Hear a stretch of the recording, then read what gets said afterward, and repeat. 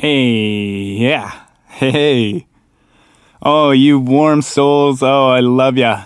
Jessica and the Mike and all you Benjamins and your Stefanis, and I love y'all. This is amazing. Oh man, I can't believe it. Whew. A bit of a hiatus, y'all. I'm sorry. Not sorry, but everyone's got their things. Life at this time has brought a new kind of stress and a lot of learning for all of us. We're all going through it, and people go through breakups, people go through deaths, people go through other sicknesses. They all still exist. Life is as it was before, but there is in the Western world, a heavy worldwide consciousness about a virus that's being spread. That motherfucker is just draining people, and some people don't believe it, and some people want to fight the government, and I'm like kind of one of them sometimes, maybe, but there's truth sometimes, and we gotta protect people. But here's a story. We got my twin brother, and he's vibing with his new housemate because he's kicking ass, and what goes on is he says, I know someone that did 5 kilometers in 25 minutes. And, well, he tells me it doesn't, sound that challenging. He didn't say that out loud, but he wanted to try it for himself. And he did. And he did it in 19 minutes. Now, there's a competition that happens with your family, brothers, older brothers you look up to, and you can see, how you're going to be soon. Or they're already into something that you're not supposed to be in, and you learn about. Or you get into too because you know that's what you should do because they're 2 years older and you'll be 2 years ahead if you get there. But when you're in a twin situation, it's a direct competition and it's life running, life knowing. So I really wanted to do that run, and I have been running for the last couple of years due to breathing exercises, getting more energy than ever and being motivated to do that. Don't know why. Feels good though. And clears your head. So I go out, pump the track. I was running barefoot, so I did it on the grass on the inside, 13 laps. It's 12 and a half laps is 5 kilometers. Now, so I did 13 because I was running on the inside. I did it in 20 minutes, and hell yeah, man, cool. Did it in less than 25. Didn't do it as quick as my brother, but I just felt right after it was insane, intense exercise. I brought up all these fucking crazy symptoms of lung caving in and coughing up stuff and feeling way sicker than I had, or probably the sickest I'd been since I got COVID.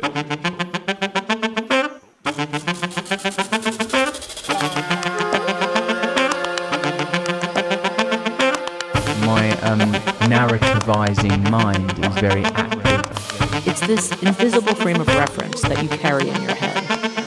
Life presents all sorts of adversity, and some adversity doesn't feel like adversity. It's sneaky. Could I interview you for my space gas? What the hell is going on here? Ay caramba. Yeah, there's a lot of things going on for all of us. So COVID-19 for me, having a computer that was stolen, visiting my grandparents that I hadn't seen in a long time, which drove out from Ontario, Wells being a non-believer in festivals during COVID-19 times, and they are highly susceptible, and biking across BC. So how did this kick, and where is my head at? Who the hell do I think I am? I'm a person who wants to break some boundaries, and I want to believe in the impossible because that is how we shape new ideas. And this is how we make movements. This is how we do the things that in our mind, when you think it's impossible, you're hearing that from someone else. All the info has been delivered from someone else, and you know what's best for you, and you know what you need to do. And if you follow what you have to do, what you think is right, what you think might be cool, you will ultimately do brand new things, because you're a unique, beautiful individual, my friend Nathan and Benjamin. Stacy, don't forget about Stacy. So when COVID-19 hit and I was in a close friend's house, just got back from European travels / world travels, and not being home, the agreement was to do work around the house to whenever and have a place to stay. There was an extra room. It was a crazy time. We enjoy each other's company. Great being around. And I had some psilocybin one day, and I just couldn't. I got buried with the idea of how what's going on and what is being said, and the control that I need to put on myself, how to act, is because I'm involved in a system and I'm not self-sustainable. I do not provide for myself, and I just got overcome by the idea of building an Earthship and getting myself more, close to the Earth, or more sustainable, in a more sustainable home. I'm growing my own food, raising or hunting, things like that. Then people can't take nothing from you. It's up to you. You're holding a dollar that is from the Bank of Canada, and that money doesn't, or wherever you're at, Europe, you got the euros, that money isn't decided on you. The value of it isn't decided at all. It's so globally scaled on stocks and big corporations, which was wild. And that's how deep I get thinking when I get a fresh outlook through any kind of meditative work, long-term runs, exercise, psychedelic drugs, meditations.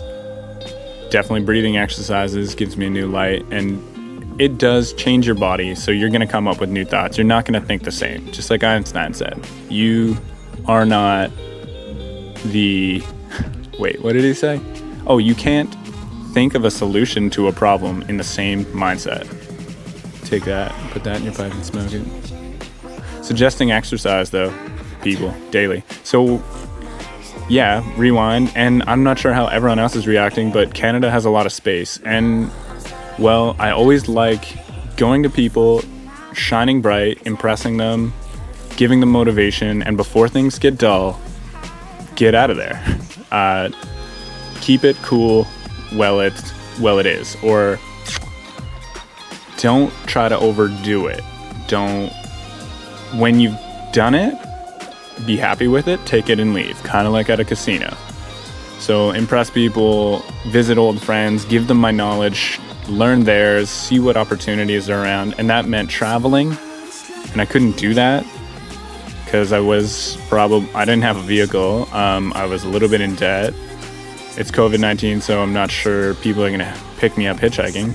So I thought of biking to people, and it just takes a little more time, but I have all the time in the world. I need to do exercise to stay healthy. I can do breathing exercises. I can go into cold water, yada, yada, yada. Get on the coast, interview some people on this podcast. Cool.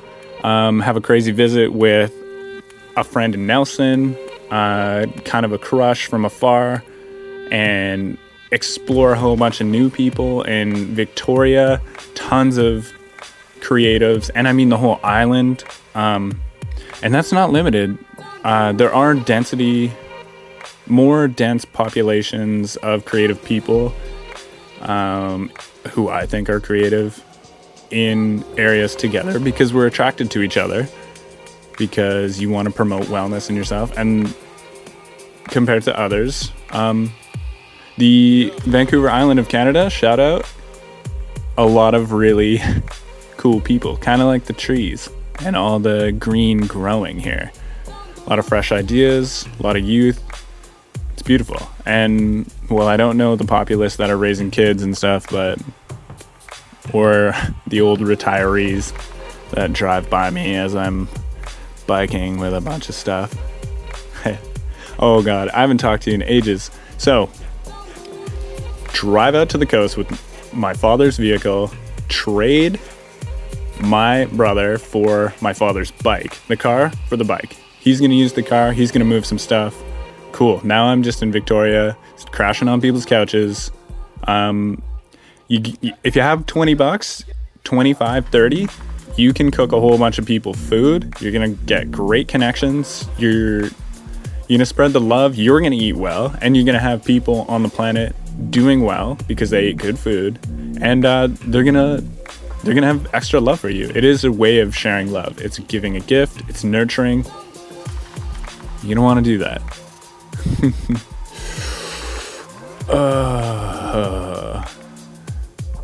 So I traded the bike. Sorry, I got the bike. And trying to figure out all the things you need. What do you need? Probably patch kit, new tires, brakes, all the things that keep you safe. I launch out after 4 weeks, 6 weeks, maybe 2 months. I got very distracted with all the people. It's a great time. Finally end up leaving for the first journey out to visit my dad for his birthday. And the first day I went out, we were up so late the night before, shaking it down. I do love bubbly beers, and I had made it out at 5 p.m. Lucky summertime, you got tons of extra sunlight throughout the day. 5 p.m. rolls around, I'm finally moving. Like, sunset lasts a while, or it gets dark at 9. And make it over the Malahat, which isn't even a hill compared to what comes in the future. But this is a hill. This is the biggest pass on Vancouver Island, and that was my first kind of stint and thing I needed to do. Made it over that hill. It's almost dark. I found a wallet on the side of the road, on the side of the highway. Cars are beaming past me. I'm thinking, I hope there's a bunch of cash in it, because that's just what I deserve for doing that mountain pass. No, nothing. This is like a phone wallet, whole bunch of cards and a phone holder. Kind of folds out, got a little button on it. Flick that thing around, click it together, but there's no phone inside. And I got this wallet, and there's a bunch of cards. There's a bunch of her cards. She's a teacher. And there's a bunch of her license. I know what she looks like. I know how old she is. There's an address on it. But what is, like, all this information? What am I going to do with this? I'm tired. I need to get to sleep. Where's that phone? What am I, like, is this valuable to me? What am I going to do here? So I biked down the road, and it might have been 20 to 30 seconds. I wasn't moving very fast, but between 75 and 100 meters, there's a black shining iPhone, and that thing is so nice and has so much power and so much nicer than my iPhone 5C, and I could do so many good things with this, and I can't believe it. There's not even many scratches on it. It's just the corner's a little bit chipped. This is amazing. Wow. So valuable. I got so much value in my hands. I got so much power. Haha. But shit, I need to find somewhere to camp, and it's getting dark. Keep rolling down the road, rolling down the highway, and I just think to myself, if I didn't have my wallet and my phone right now, I'd be freaking out. I don't know who this person is, but I don't know what they have to do tomorrow. They might use their phone as their alarm. They might just want to just check their texts. They might want to listen to music, a podcast. They might want to buy something for their dinner. They can't do any of that because I have all their stuff. I need to track this person down right now. And the phone's locked. I don't know if this person is going to live at this house on her address. The address, so I punched that in. It's only 20 minutes back the way I came. I'm gonna go check that out. This is maybe what I need to do, and if I can help this person, then there's gonna be one less stressed person. This is how I thought of it. Colin, you may not see this person, and you may never hear from this person, and you could do all sorts of evil things, and, well, who's to say evil? I'm the one in possession. They lost their stuff, but this person is going to be stressed in line and tell a negative story of how she lost her stuff, and potentially maybe someone she felt that stole it. She's gonna have to get all those cards back. There's gonna be another person in line, and her days are gonna be drawn out. She's gonna have way less energy to be kind to people. She's going to be a little bit bummed that she has to wait in all these lines, and that's gonna be weeks of a negative person, and it could be happening already. It could start tomorrow in this town that you're going to. You're gonna run into that energy. Like, you gotta do the beautiful thing, which will be help this person out, and that's gonna help all those individuals she'll be around, like someone waiting in line with her and hearing her story, and her not being that stoked and wasting her lunch breaks to go to CIBC or a banking center or the driving license place, or to get more cards printed because her cards are in her wallet. And so that was my motivation, and it didn't really matter what was going on. I have enough free time, which was great. Get up, find the address, put the bike in the driveway, walk across the street, and I talked to the neighbor out watering the plants, and you know, they're neighbors for a while, and they're like, what are you doing there, and who are you, and what do you want to do with them, like, and why are you talking to me?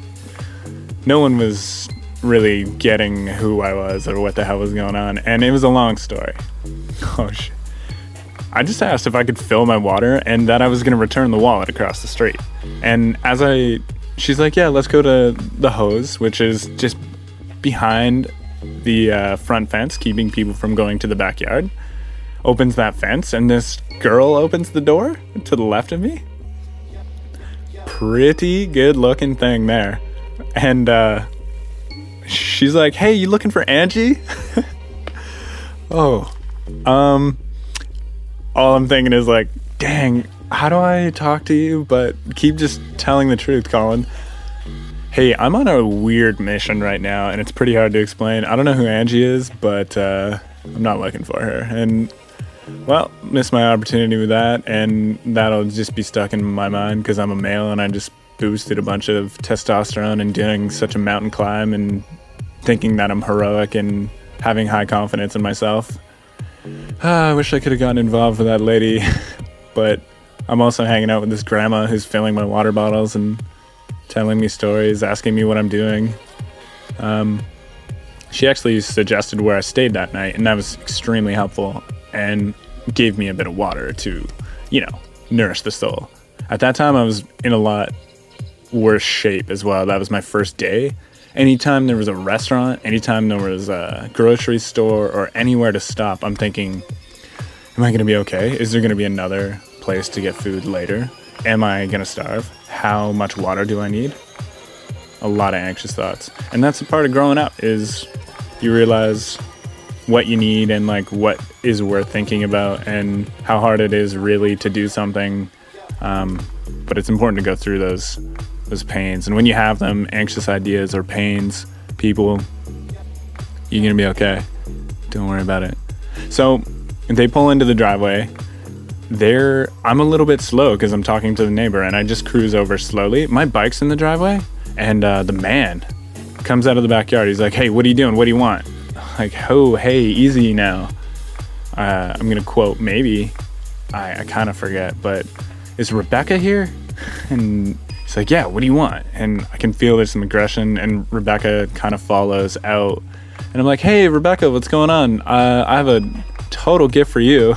And they just don't know what is going on. I got this Canada jersey, high vis, this bike. I got big, long, blonde dreadlocks. And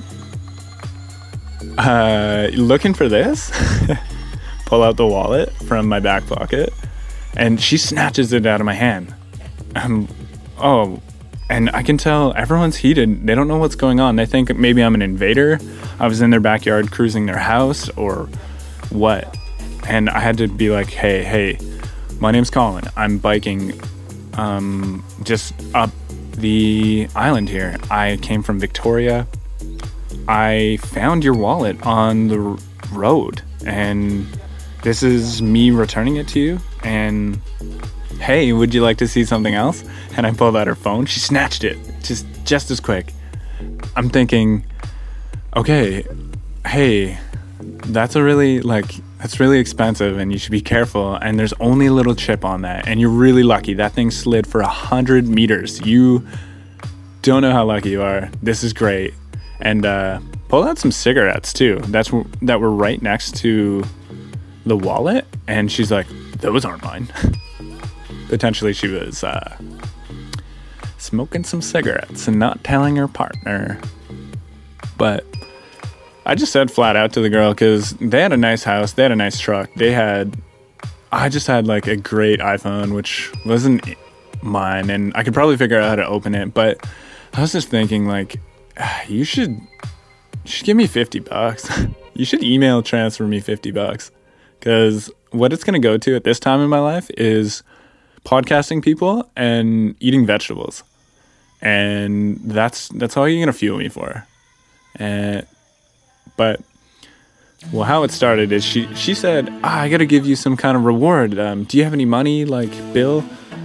And she scrounged up $5, like 2 toonies and a loonie. And I'm not like trying to be disappointed with any gifts. I don't want to expect anything. But if you don't ask, you don't receive. So I asked her, and she wasn't very excited about what was going on still. I asked her about sending me some money through an e-transfer, and she said, like, give me your email, and I'll see what I can do. So I start writing it, and then I wrote my podcast underneath, and she got excited and happy at that time. I'm like, hey, this is me. Whatever you send me, vegetables, and my podcast, this is it. You can check it out. I hope you enjoy it. And just have a good day. And a couple days later, she sent me $75 e-transfer. That was super kind, unexpected. And even a couple days past that, she emailed me again. And she said, thank you so much for what you did. You did the right thing. And I checked out your podcast. It's yummy. Some adjective like that. Or for an older, I believe she was definitely over 50, for someone doing that. And she sent me a little winky face. So that person uses some technology, yo. Way past like what my dad does. I've never seen a winky face from him, I don't think. No worries though, Papa. Gotta get you on the podcast too.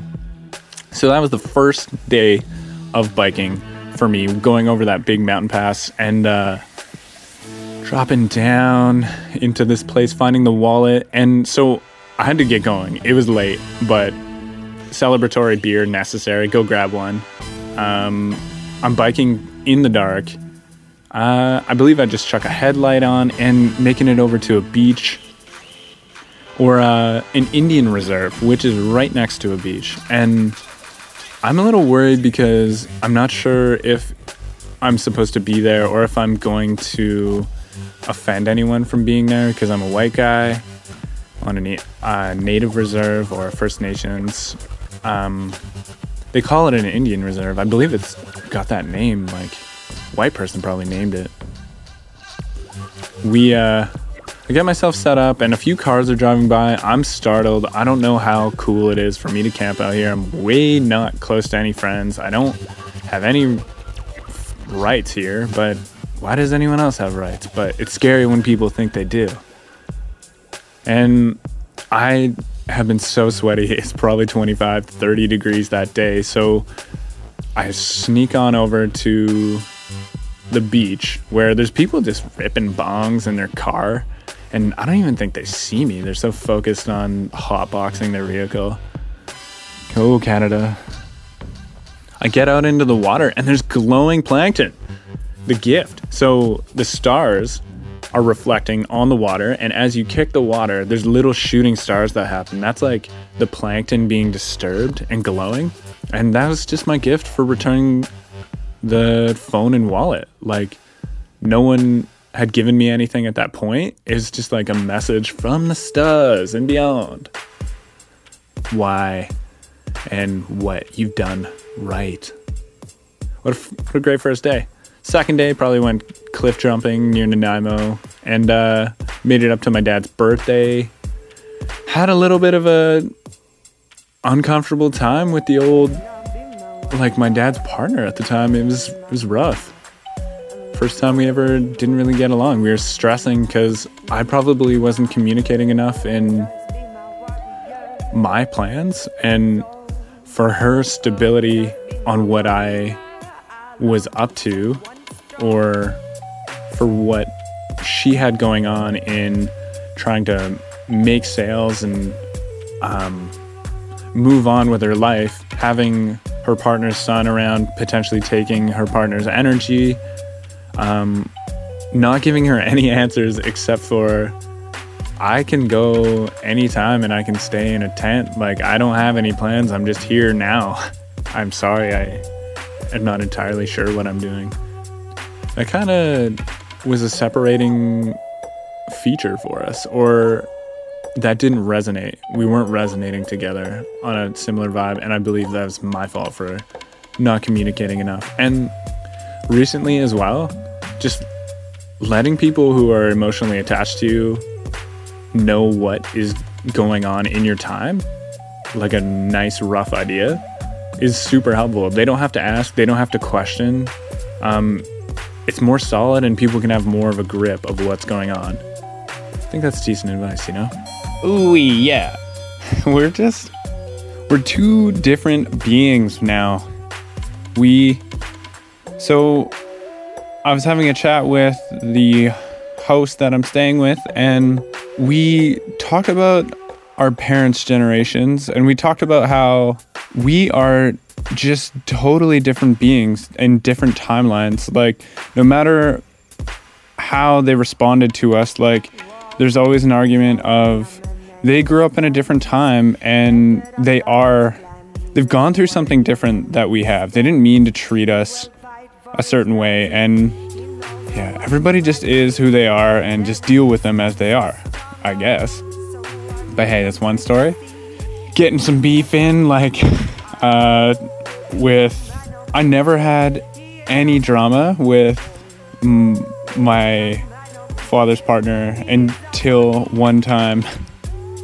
Well, I don't even know if I should be saying this, but classy lady, and enjoys group dinner times or candlelit dinners and respect and togetherness during the time that you're eating. And I came back from Australia, and in Australia they swear a lot. I would say I swear more since I came back to Australia, or at least in Canadian culture, we don't say the word cunt.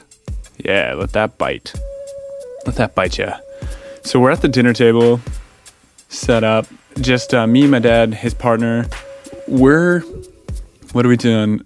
I'm just telling this story of how my favorite DJ idol that I got to fortunately work with, doing stonemasonry, DJ Alias in New Zealand, word up, how he got sued by the Eagles because they used a guitar riff, something the same keys, they used it, yeah, they looped it, I think, and the Eagles man was known to be a bit of a just pretty overprotective, or just milking his money that he deserves because he did that riff. He invented it.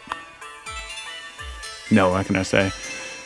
Copyright laws are interesting. I don't know how I would feel if someone started using my music and started making money, but if they put the work into it and they spun it their own way, that's actually really dope. This is the generation I live in. So I dropped the C word off the table, and she says to me, I'm sorry, what was that? So I say the sentence again.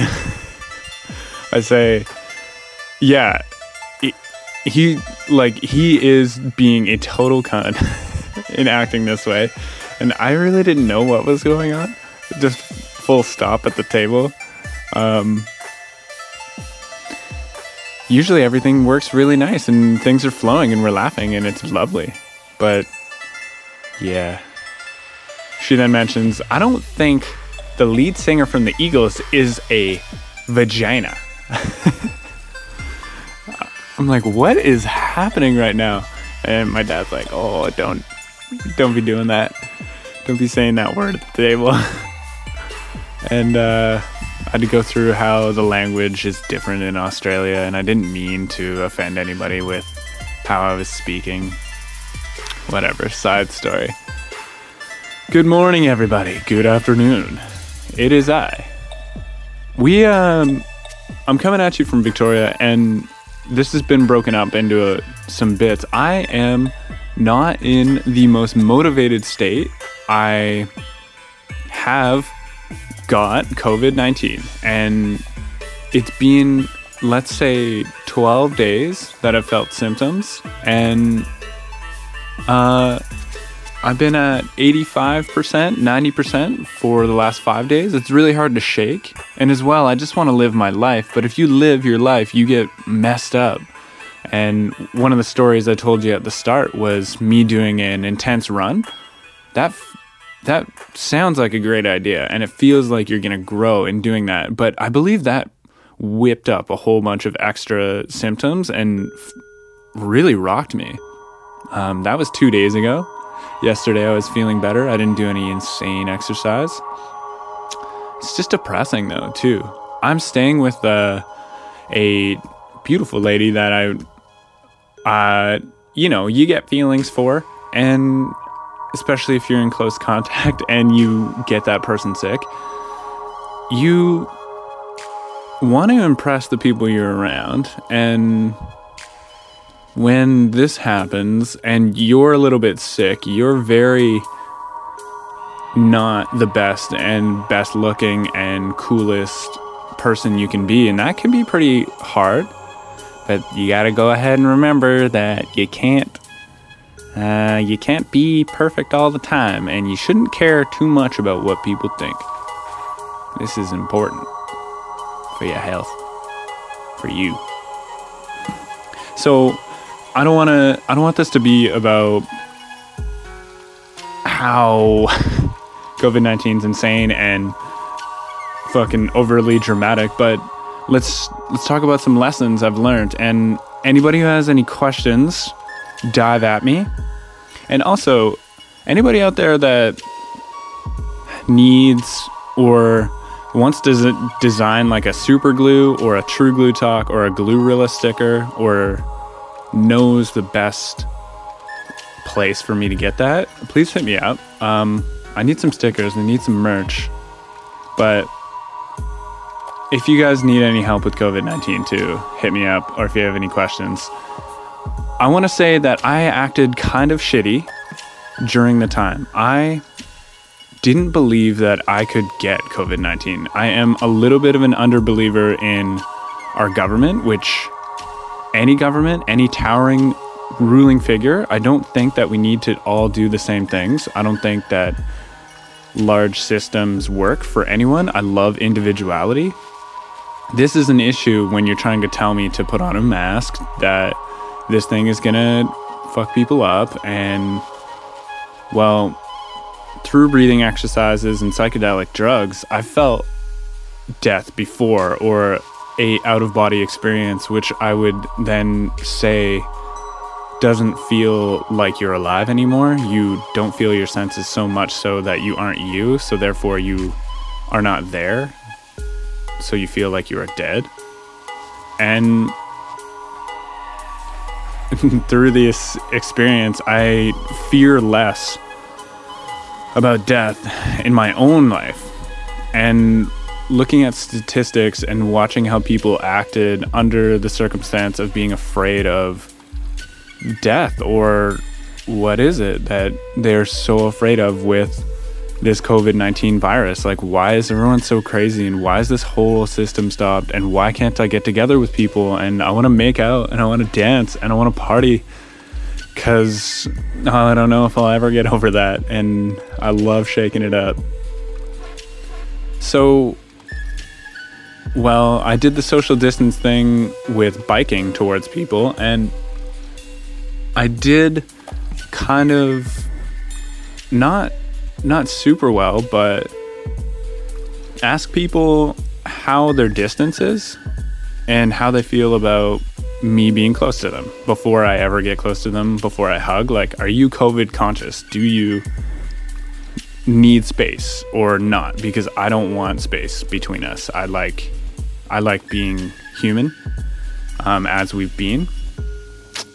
Silly human. This is what consciousness is about. This is where you can know something to prevent more people from being sick, or like know to wear a seatbelt, you don't get hurt. It's way more comfortable not wearing a seatbelt, just like wearing a mask. But my own mother gave me a big lesson, or a good idea and thought process, and this is my grandma is tucked away in a hospital getting work done, or many people's grandmothers or people that are out of control of their own lives and need help from other people, they do not have the choice to be protected from COVID or not. It's kind of the people that enter their space and do their actions. And she was telling me, you're a smart young man and you know what you are doing and what you can do. Like, you have the energy to not spread this virus. And this doesn't fucking matter if you're not a believer like me, just not an educated thought, not like educated enough in some regards, but just not a believer, not sold on feeling that there is something out there that could potentially hurt people. I just didn't see it. I didn't feel it. That whole perspective changed in 2 days. First day that I got the test, and the second day when my test results came back positive. Really interesting. One big thing I want to say too is when I felt symptoms, so my symptoms went down. We were going to a small gathering, which wasn't even allowed at the time. We weren't supposed to do it. That's not cool. This is not how COVID-19 is not spread, or any virus or disease. If you are getting together randomly and not being more careful than us, then you can spread this. And I had the unfortunate privilege of sharing COVID-19 with, I believe, 3 people already, which the night I went to go hang out with people, I felt a little bit tired, and that could be happening because I'm staying up late, getting up, drinking coffee, drinking beers at night. This is a recipe for a weak immune system and for a guy to be tired. And I was just out again, having a few casual drinks, not too many, because I was going to drive home and nothing. And I didn't want to keep going and hanging out with 5 girls, which is not like my attitude, but I wasn't feeling it. Something was wrong. The next day, symptoms were much soreness and aches, feeling like I just did a full body workout, and sore everywhere. So I started stretching and not being sure what was going on. I had just done 960 kilometers biking across BC, so I was ready to maybe feel some repercussions from that. And I'm just not thinking that COVID-19 is that, like, still don't really believe it's around. And then I didn't believe that I'd be one to get it, because I thought it'd be so much more intense. So I had body aches and I wasn't really fevering, didn't have sniffly nose or nothing. And that happened again another day. But this is where small symptoms come in.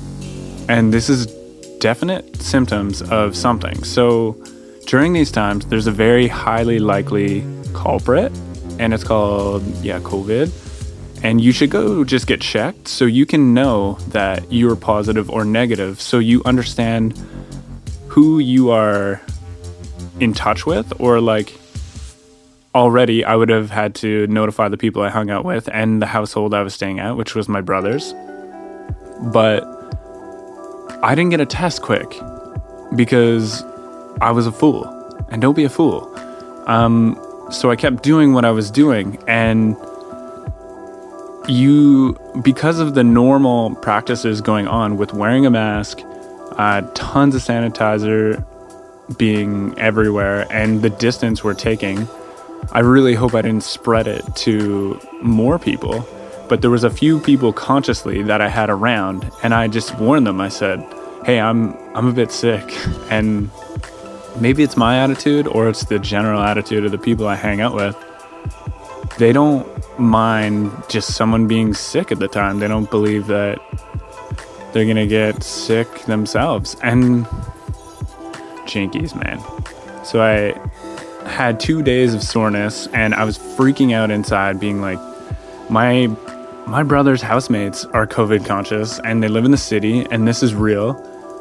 I don't know what to do here. Like, if I say I'm sick, Dean's been hanging out with me, and all his housemates are going to be mad at him, and being afraid of what outcome may happen.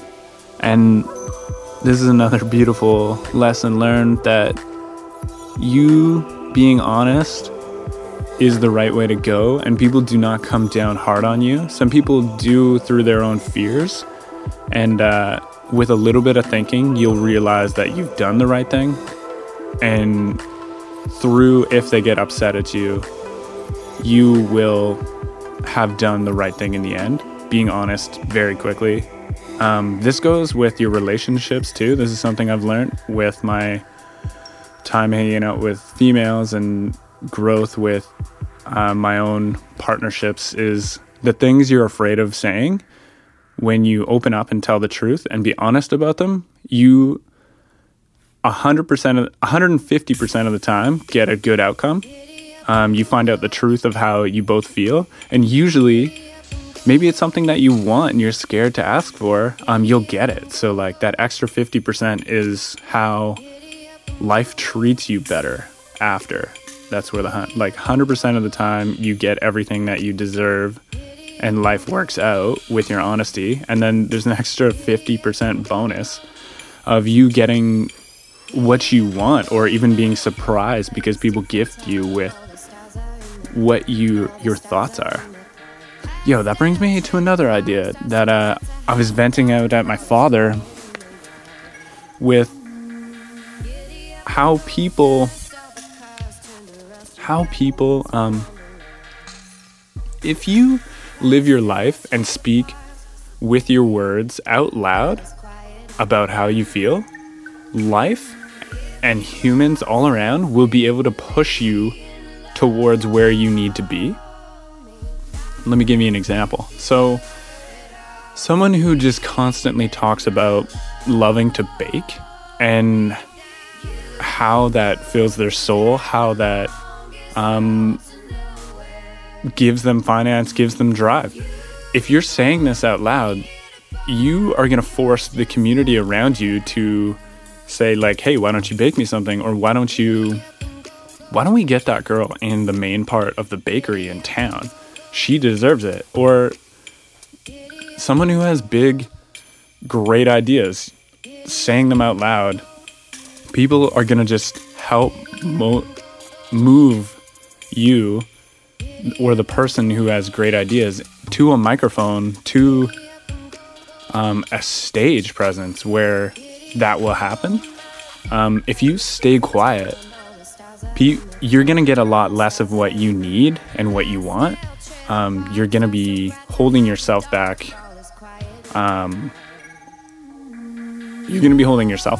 But also everybody around you cannot hear how you feel and what you need more.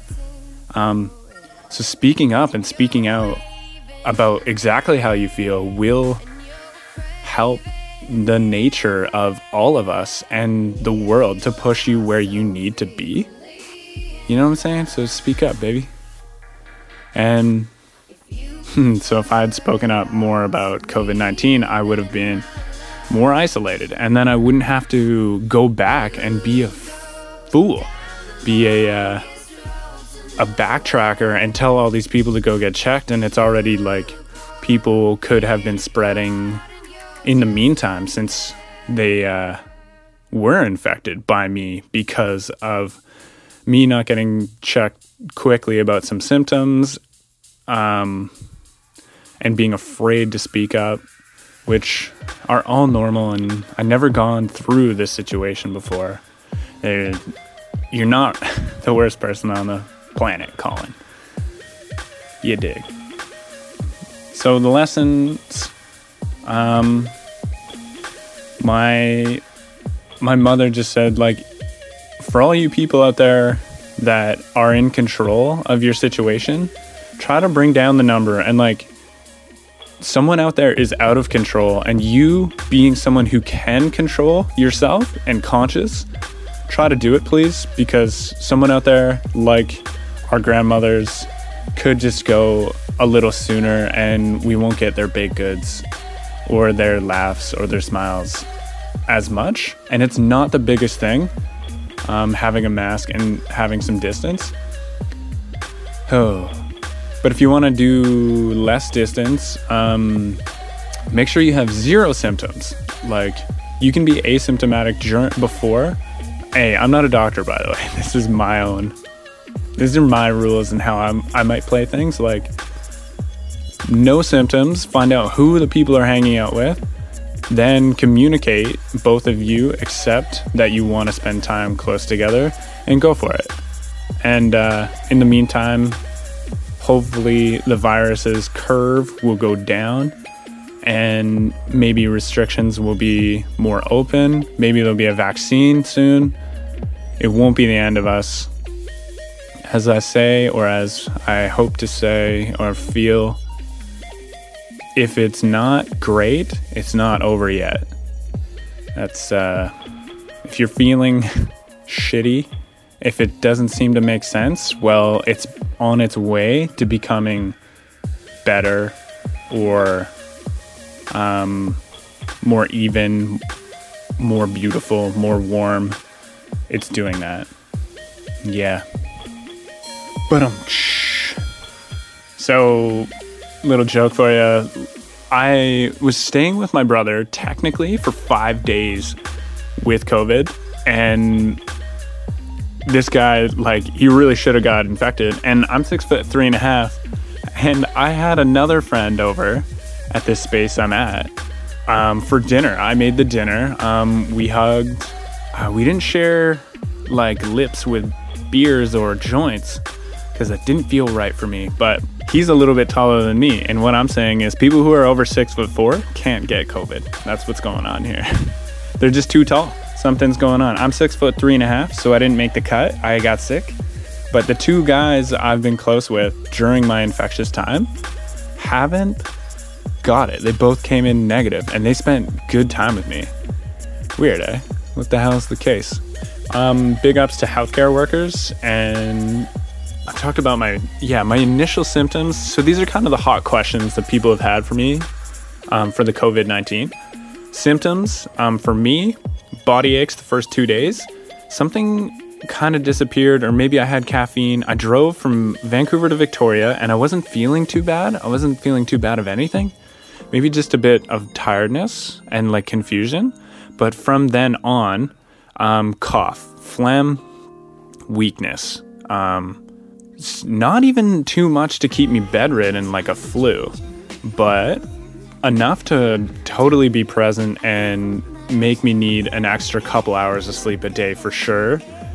I still went out and did things. This prolonged my experience, and I'm still prolonged. Like, I'm sipping on beer and maybe not doing full comfort or like full perfect health things.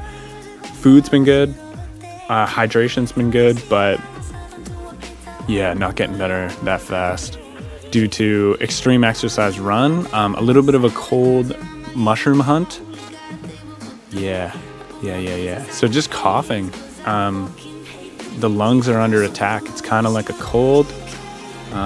Your nose can be runny, these things. Again, any of you who have symptoms, just get tested, then you know. It's that easy. Everybody is really nice, and it's not embarrassing. The system right now, everybody is so cute.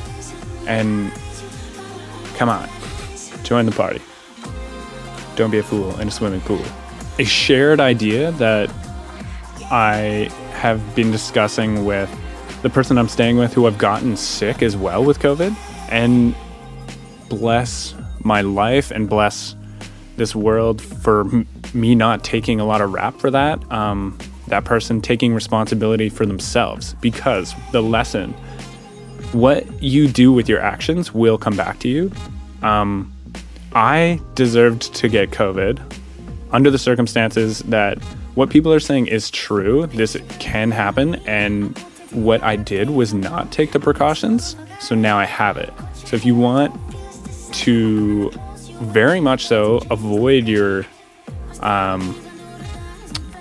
avoid the risk of getting it, just mask up, take your distance, sanitize those hands, use soap. The fat layer around the virus is dissolved with soap. You can just wash that away.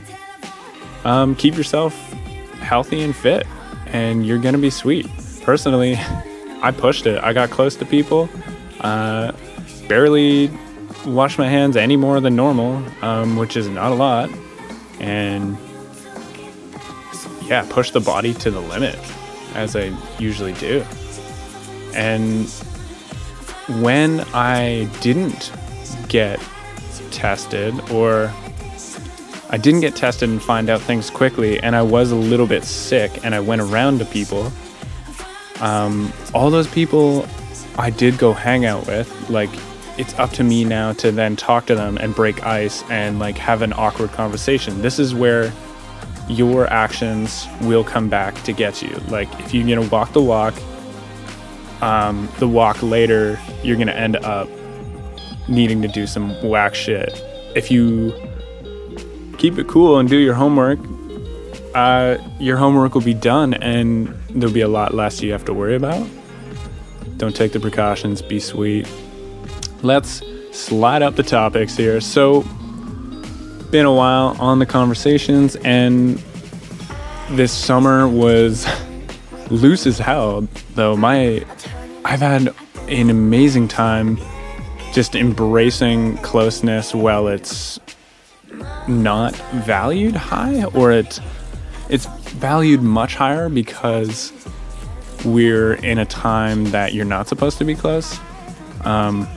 Ended up doing an all original DJ set of my music, finally getting the confidence to, and having music loud and big enough to play at a musical gathering, a few bush raves. Let me tell you, I left Golden, BC. I went south down to Radium, Cranbrook, Creston, Nelson, Castlegar, Christina Lake, Greenwood, Osoyoos, Princeton. This is 850 kilometers, this route. I ended up getting stuck though. So I had my dad's 27-year-old bike, and he got that thing in Ontario. It's about 28 years old now. I'm 27. Happy birthday. Oh, I cut my dreadlocks, y'all. I'm sorry. Check out the image. It is, I'm a new man. I'm a different man. Dreadlocks are heavy, and they're like a wet mop when you're wet biking and you try to go to sleep in your tent with massive wet dreads, and they're everywhere. I just didn't want to do it anymore. I had them for a long time, that phase. Let's let the hair grow back. Let's get back there. I act like it's a traumatic experience, and it is. All your knowledge is in your hair. or your epicness. It was fun to dance to while DJing, or dance with. So in Princeton, what happened was it started raining and the temperature is dropping because it's getting into winter in Canada. And I had one more mountain pass I needed to get over. And I don't know how to emphasize this. Like, I went up 1,100 meters from Castlegar to Christina Lake. The mountain pass was just so massive.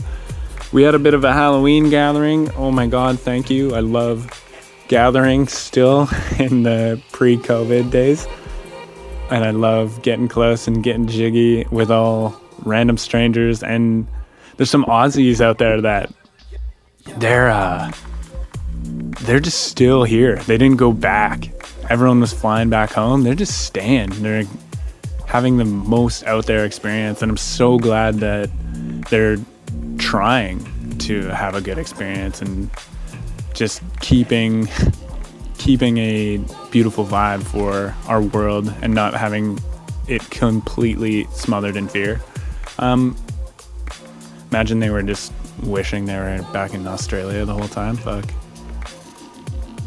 Halloween party. Had a bit of an afterglow. Must have been up till 6. Got up at 10. Had a beer and a half. Maybe a bit of a doobie. The energy was weirdly still around. Enough so for me to do the biggest pass that I've ever done. I want to say that the Malahat on my very first day, that pass, which was kind of big, kind of a thing. It might have been, I'll say a maximum of 450 meters, say max. So after the party, like 2 in the afternoon from Castlegar up over to Christina Lake, it is getting dark at 6 or 7 because it's turning to winter. I'm pedaling up this hill. I'm like, holy shit. Okay, maybe just up here. Just up here. I didn't even know it was such a high mountain pass at all.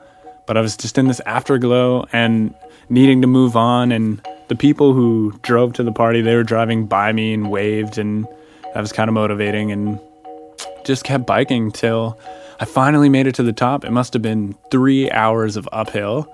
And at the top, it's dark now. It's cold. There's snow everywhere. I can't put my tent down on the snow. I don't have enough gear. My tent isn't meant for that. I gotta keep going. All I have is one light to shine behind me so vehicles can kind of see me. I got high vis on, but it is pitch black. I'm just ripping down this hill. It's so cold. And when the headlights are on me, I can't friggin' see. One of the crazy, scariest moments, but that was a lot faster down. That was about 30 minutes down and super steep. Probably the fastest I ever went on a bike too. I don't even know. It was just pitch black. So that was a wild ride.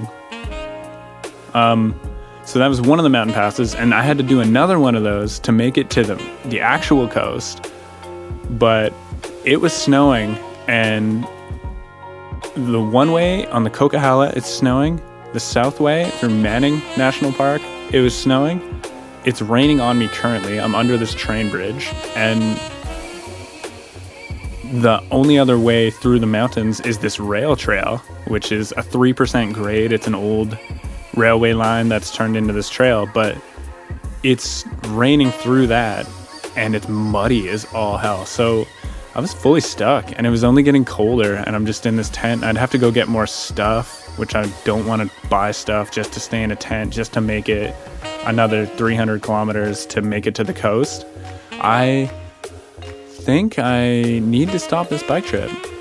But lucky for me, 111K the other way, back the way I came, back into the Okanagan Valley, where it's just hot and apples are growing. Homies bought a new vehicle, needed me to drive a van to the coast. If I biked that, I'd be at 960K. I'm hundreds of K over the length of across BC, west to east, east to west, not north-south. North-south would be crazy.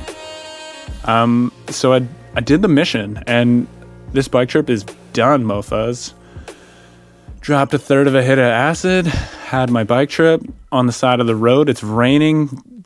Semi-trucks are going by, just splashing me on the face with water. I'm smiling. I couldn't care less because fuck it. It's the last day. I'm out here. They're working. I'm just having this very unique experience. But for EI purposes, I've never stopped looking for work, you know? This is a time we need to work. And this podcast is me trying to make a job out of what I'm doing. Oh, hey. There is no monetization yet for True Glue Talks, and I'm going to keep it that way as long as I can. I'm looking into how I can get support through podcasting if I make it a little more professional and I deserve something out of it.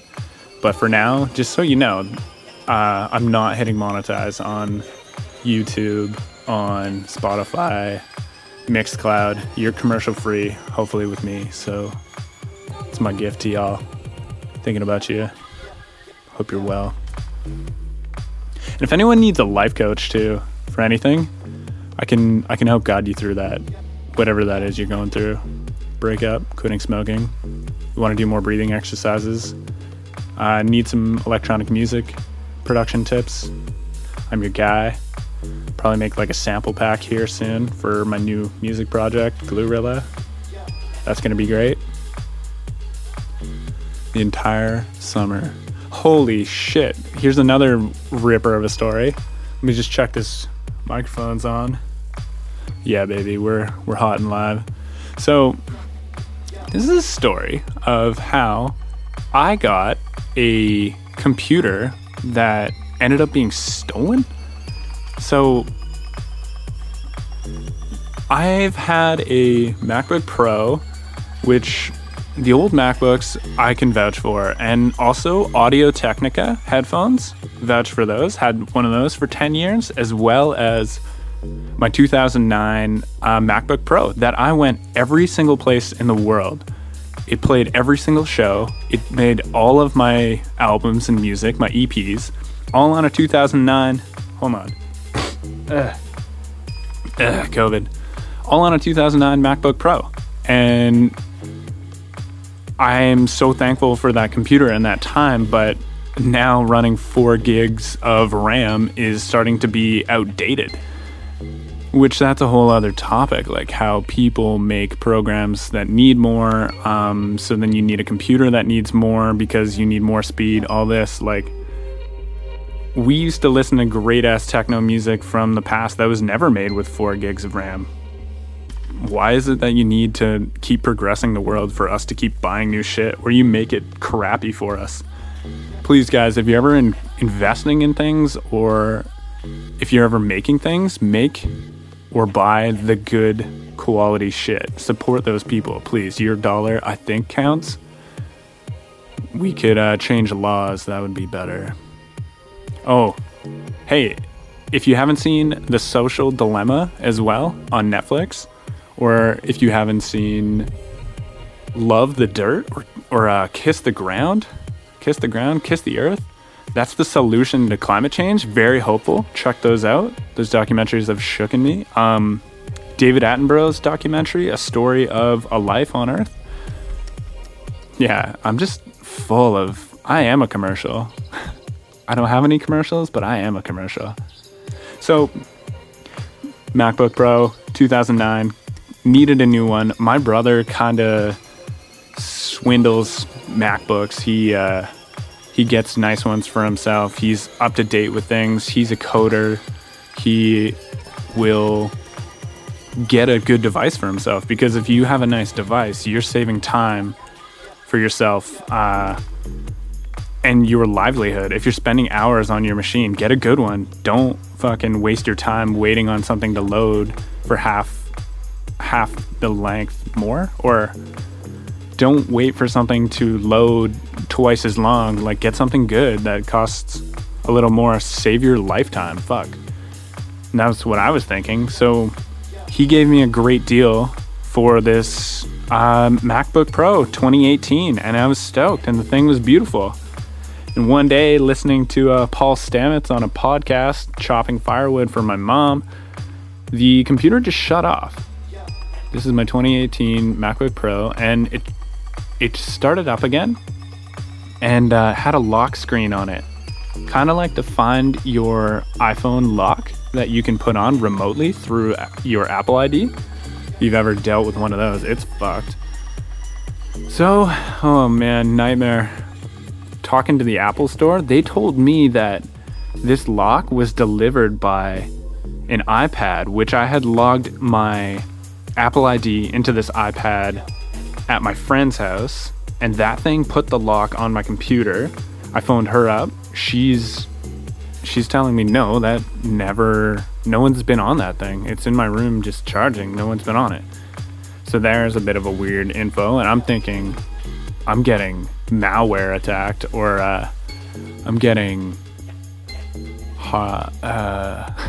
hostage situation where they lock your screen and tell you to give you money. But there was no message like that. So I got this computer. I can't do any production. It's been already kind of a month. I've been just bouncing around the summer, not producing, not doing podcasts as much. And now I have this really nice computer that would be so dreamy for me, but it's not working. And why? I can't just throw this thing away. And so I check out 3 IT guys on my bike trip. Me and my brother can't figure this out. We're looking up things. It's impossible to open it.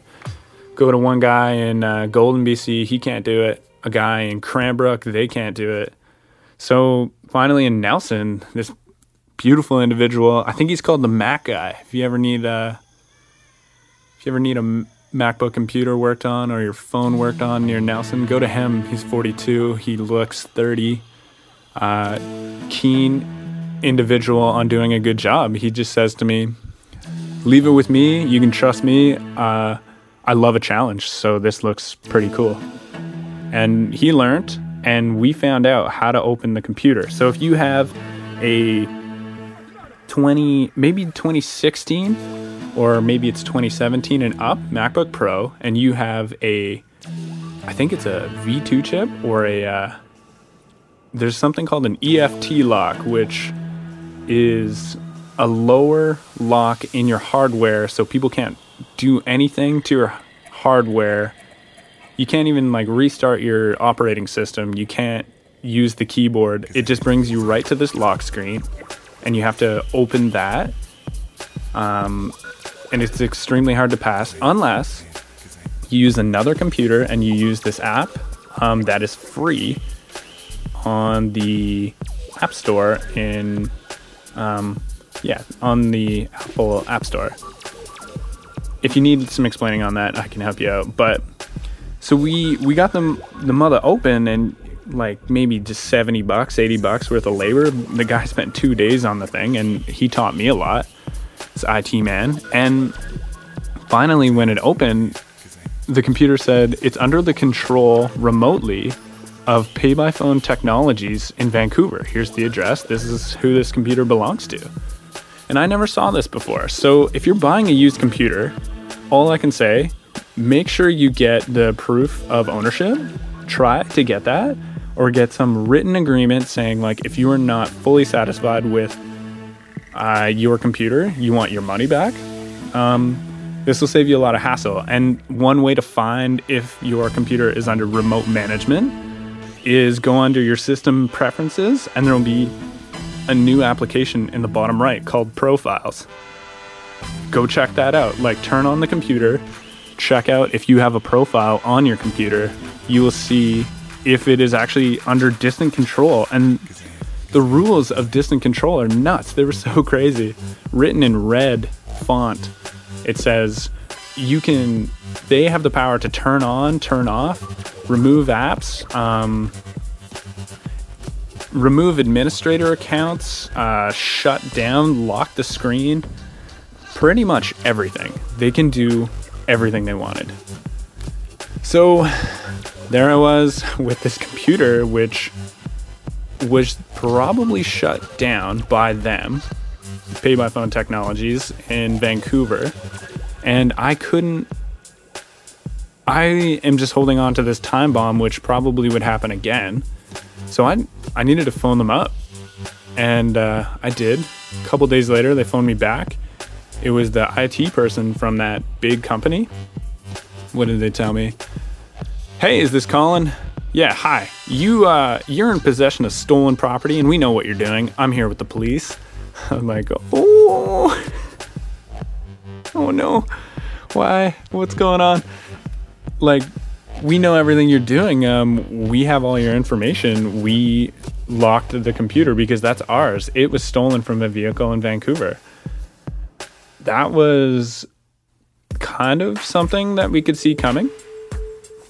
But, so what's the steps here? Let me tell you my story, sir. Told them all about where and what had happened to me. And they believed me, and they said they're not going to press any charges as long as I return the computer. And so I just went to the nearest police department and gave them the case number of the break and enter in Vancouver, that this computer is like, this is the missing property and this is what needs to be returned to this company. I give them back the computer. They said, you did great. We're going to make you a care package. Thank you so much. I'm out my money. I asked my brother because I'm not satisfied. He gives me all my money back. Now my brother is on this mission with someone who's not his friend, but a computer merchant. He needs his money back, and the computer merchant is in the exact same position as my brother. They both suddenly are out money and need, like, my family is now written up for, like, highest obvious thief for the computer, because the most evidence comes down to me and my information that's on the computer. This is what they have.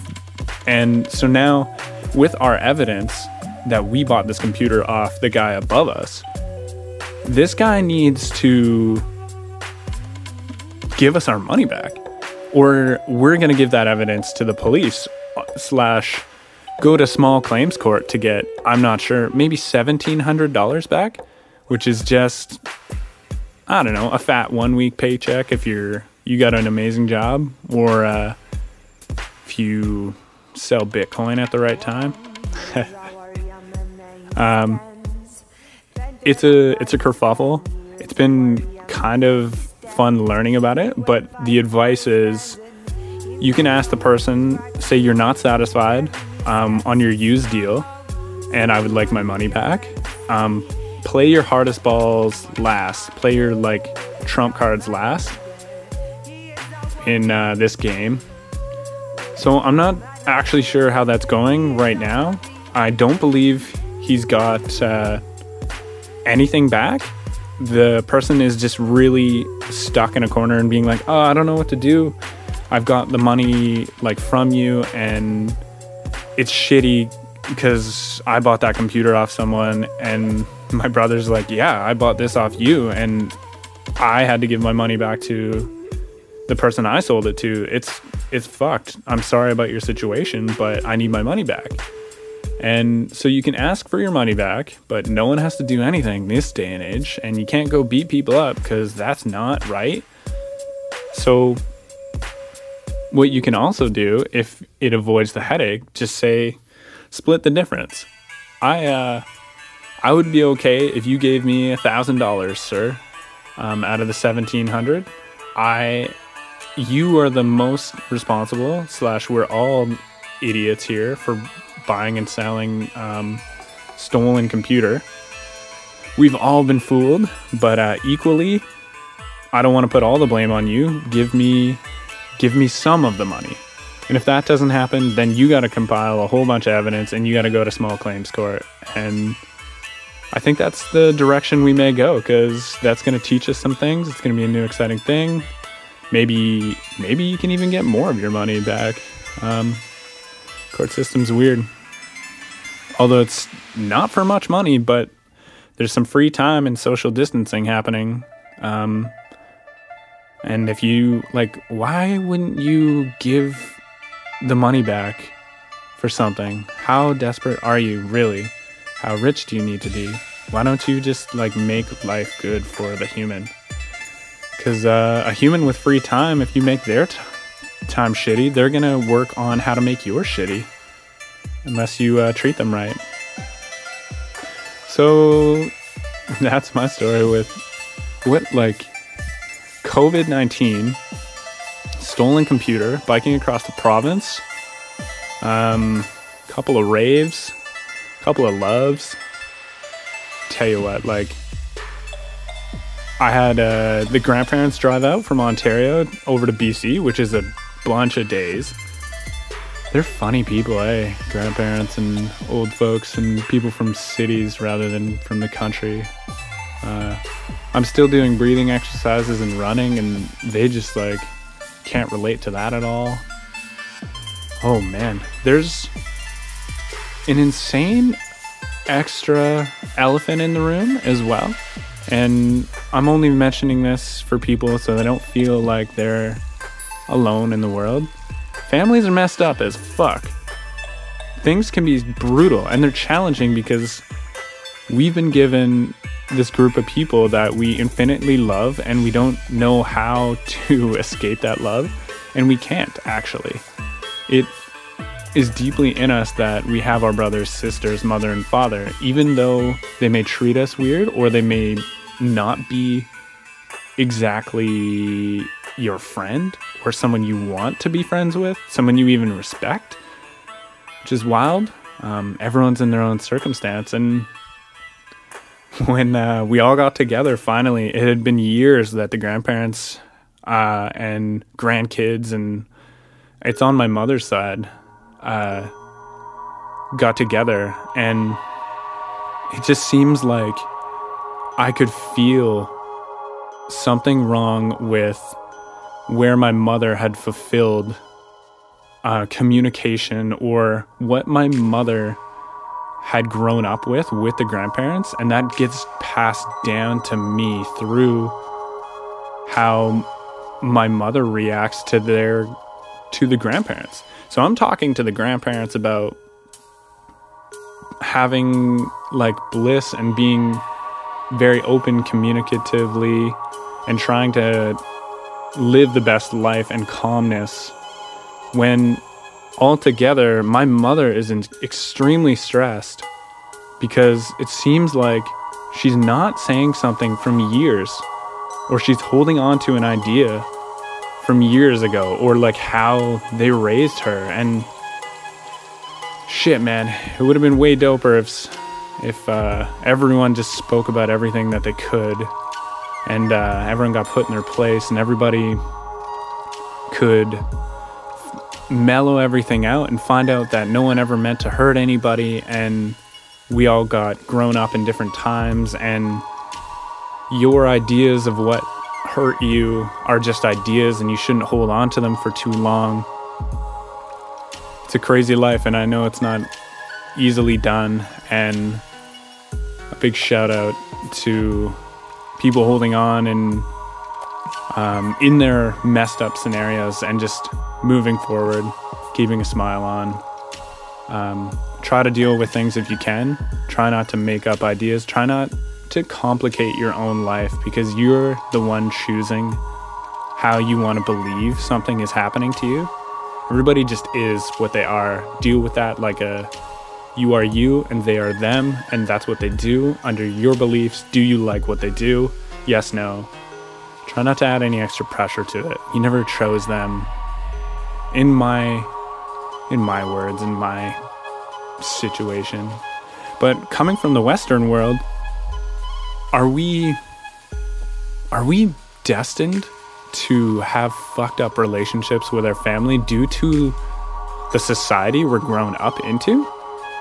does it force us to need distance from each other because our habits or the way the system is set up to have white families together actually causes tension, pain, drama, like need for money, loans where someone doesn't pay back entirely and that brings drama to the family, or drinking issues, and apparently that's horrible, so that person should be shunned and they're your brother, sister, mother, father. I wonder how it goes in Eastern societies. They're much closer and they live in the same house for a long time, so how can it be? Do they have the same domestic issues as we do? Or do they go through the same emotional feelings as we do? Answer me. Anyone in the East? It's been a few minutes here. I really appreciate you guys listening, and I hope you gain as much as you can. I want to just touch on a few like crazy out there's last stories and final feelings of what's been going on. So, COVID-19. Grandmas are in hospitals and can't help themselves, so, you know, be a good motherfucker if you have control. You will get served what you deserve if you... Any actions you take, being irresponsible, it's crazy, but you will need to do the work later, or you will be served what you deserve. Like when you hang out with someone, you could just get COVID, or you could spread COVID. This is just a warning for after or later. It's pretty annoying shit you got to go through. Just wait till we can hang out closer. But the initial fear that I was gonna get in trouble and people were gonna hate me, guys, this doesn't exist. You're gonna be sweet. Like, the truth prevails and people will treat you the best possible for doing the right thing. Guarantee. Or they're gonna suck, and you know what? That just shows you who you don't need around you. Healthcare workers I've talked to, all been amazing. Thank you. You're dope. Small symptoms are symptoms. Don't just be like, it's not much, because we're all tough. I know you're tough. I know it. All you groovy motherfuckers out there kicking ass on the dance floor, you could have COVID. That's how I felt. 6'4" tall people don't get COVID. Your life can flip in a couple days. Be grateful if you have free time. It will humble you, this life. And let's kick into, well, right after my bike trip and just being super fortunate, being able to catch my buddy's van the rest of the way across BC after doing 970k. Thank you very much. We ended up on this orchard, and it was just us out there. All I have to say is, biking from Osoyoos to Princeton back to Penticton, I must have seen 500 million apples on the ground. And this brings me to what may go down with the world, and a big issue is wasting food. Guys, please eat everything you pick up, and notice, like, the money you spend is just someone's hard-earned time being used, or the earth being used. Money doesn't come from nowhere. Something is happening somewhere to end up giving you that, or giving you that opportunity. You can't just get food for no money these days, obviously. But when you spend money on food and you don't even eat it, there's so many people out there starving / it only brings more peril and more to the capitalistic machine, because you're going to need to go get more food later. Big idea.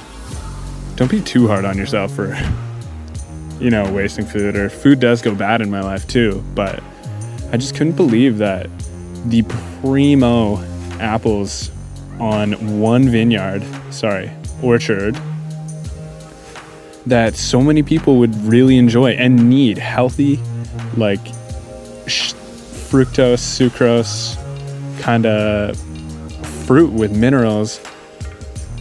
People, you can't even pick that shit up in a grocery store.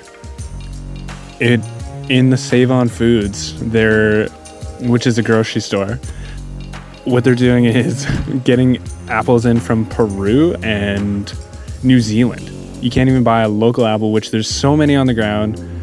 Oh man, it's just because everybody's in it for the money. And you know what, guys? The money isn't going to save you when we need more real earth, and more real things to eat. We're not in peril right now. It's fine. Be optimistic. It's going to be all right. And the bike trip, boy, I'll tell you, getting yourself doing 2 hours of exercise straight, if not 3, 4, 5 hours, 100K, if you could get yourself going 20K an hour with all your stuff, 25K an hour, you're gonna take 4 to 5 hours at least of straight biking. And the clarity that comes from that, I advise you guys to try, just even go for a 2-hour walk. That's 2 times 4 is 8. That's an 8-hour shift. All the extra time you have around that. There's 3 8-hour shifts in a day. Why can't you find the time to give yourself the blood motion and the clarity that you deserve to come up with all the answers that I came up with, which were all myself, and less self-doubt, less other people telling me how I'm going to be wrong about these things. These were all ideas that I needed to pursue and wanted to, because I was tired of just biking, and I was tired of,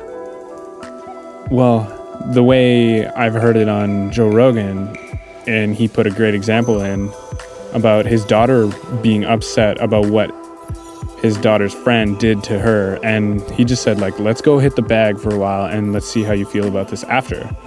So when you get into the exercise and you use your body's energy, you don't have any extra energy to think of what other people might think. You don't have extra energy to think unclearly. There's no extra energy there. You are just simply thinking about what you need, and that's simple, plain and simple, and you can feel it in your body.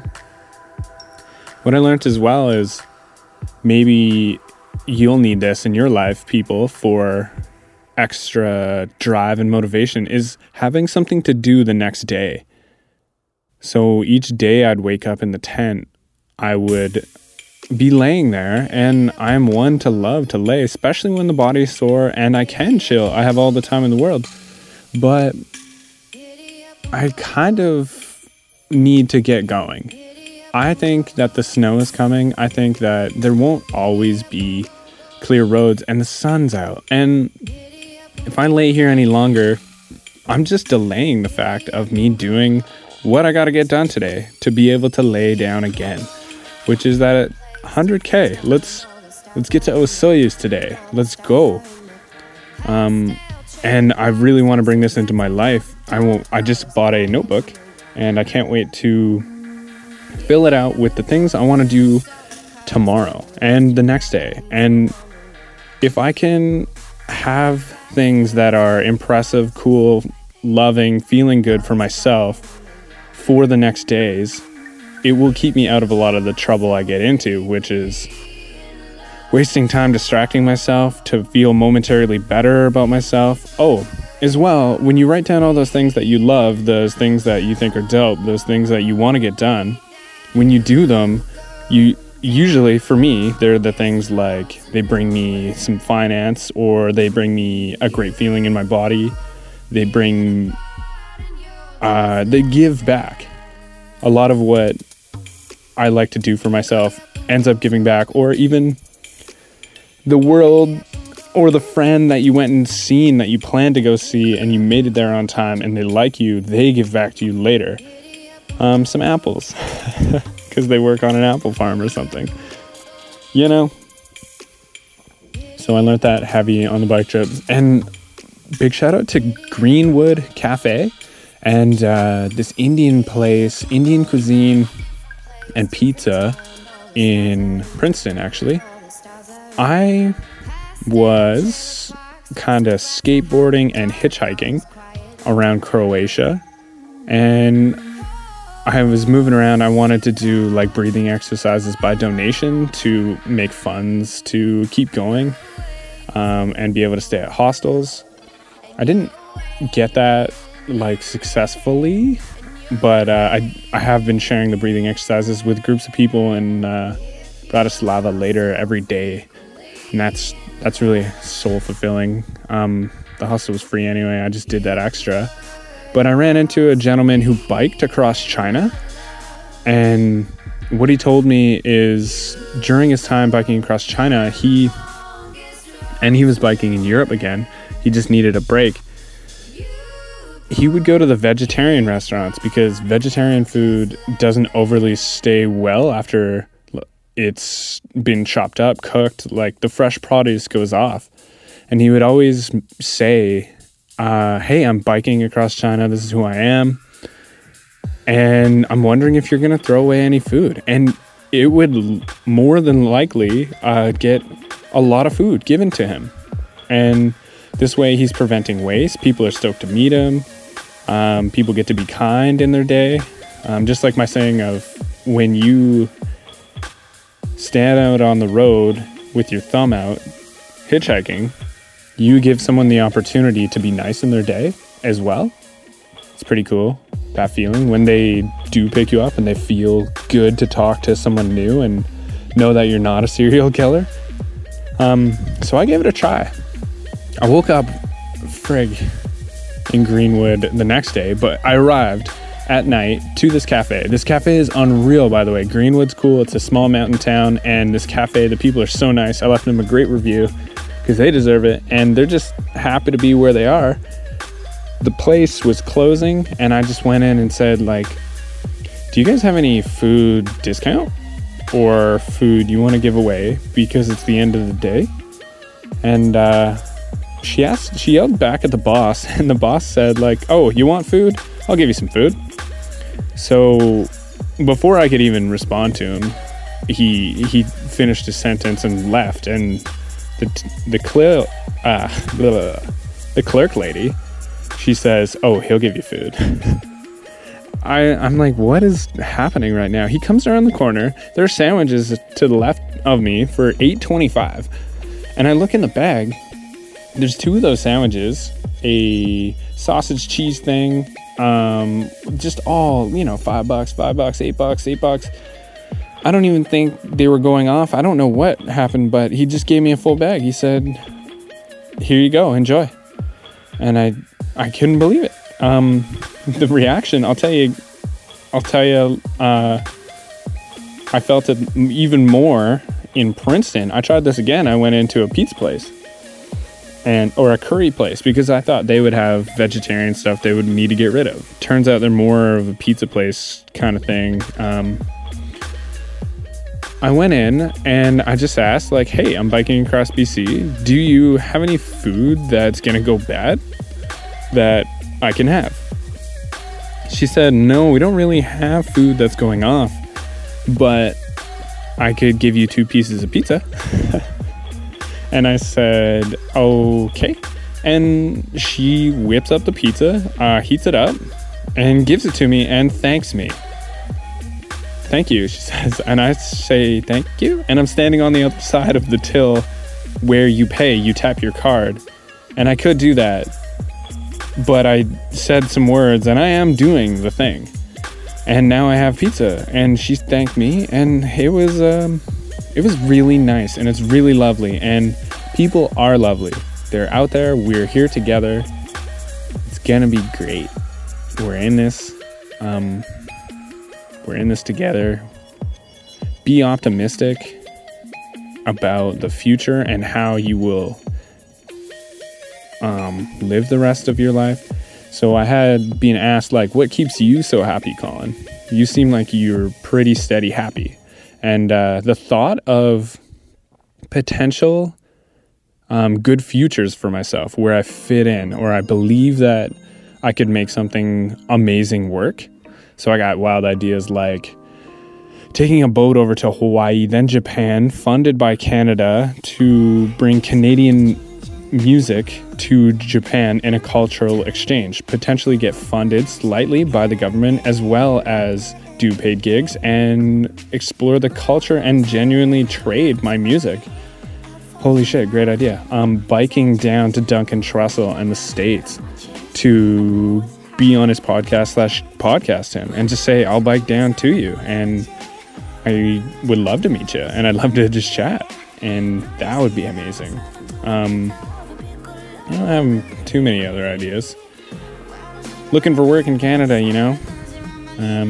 and getting funded through the winter season, trying to find work with employment insurance. There's always going to be a brighter side. What else do I got here in this notebook? Food stories. Okay, let's go into back in the day. Random story. I hit a chicken in Vietnam and it was traumatizing. So I was biking Vietnam. I had biked south to north with my twin. He's gone. Now I'm biking north to south. I have mycoplasma genitalium, the STI. It's crazy. It's new. Learning about it and feeling super stressed and giving myself symptoms by being so stressed. But I'm looking for a place to stay because now I'm with myself, and I go rugged if I'm with myself. I bought a hammock and I'm gonna find somewhere to put it up for free and save that little bit of money. It's something like $7, maybe $3 to stay somewhere, but that $3 that can buy you a bowl of pho the next day. So why not? If you can do it, do it. That's my mindset. So I'm cruising and I'm getting away from the highway, and I keep looking down at the cell phone attached in the middle of the handlebars, just trying to find out where the heck I am, how far. And I noticed this chicken, and I got one hand on the handlebar, and chickens always move. Dogs, like everything always moves. And this thing wasn't moving. I'm like, oh my God, this thing's not moving. I gotta dodge it. So I go to dodge it, but as soon as I go to dodge it, it dodges into where I went. And it was so slow motion. I even slowed down as I'm approaching it because I noticed it wasn't moving. And it was just a weird chicken to motorcycle scenario, which I'd seen hundreds before. So, oh geez, ran it over with the front tire and the back tire. I'm like, God damn. So just kind of put the kickstand down, turn around. The thing's flapping with one arm, doing circles. I'm like, oh God, I need to end that thing's misery. But where I had stopped was directly at a T-junction. So let me draw it out for you. If I was heading on the top of the T, from the right to the left, top of the T, I hit it closer to the right of the top of the T, before the middle area, or the actual intersection. So by the time I stopped, I was in the intersection and I was looking back at the top right of the T, and right on the corner, we'll say, heck, I don't know what to call it. Right on the corner, there were two kids that saw, and they were dead quiet, and they were just looking at me, and I saw them, and I saw the chicken. I'm like, oh goodness, these poor kids, I'm about to stomp this chicken's head in. This is gonna be bad. But I can't do that. I'm the white guy, and they're gonna have trauma. And then in the meantime, the kids are kind of making noises, and Grandma shouts from the back. She sees me. I just say, hey, over there. And the kids saw. So over there's something happened. I gotta go, because I can't even communicate to you how I hit this thing.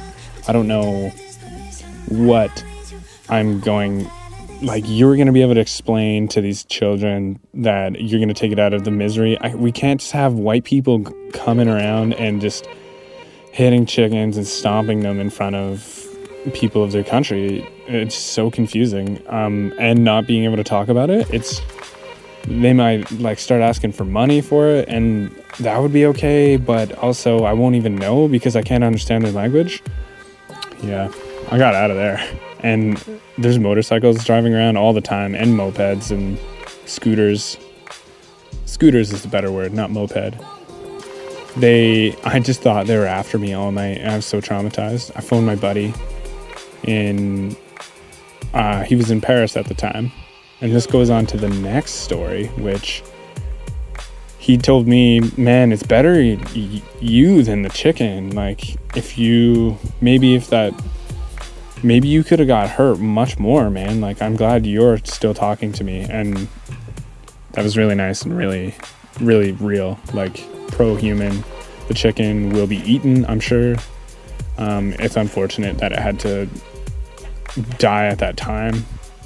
But I guess the weak shall go, or the survival of the fittest, however that is.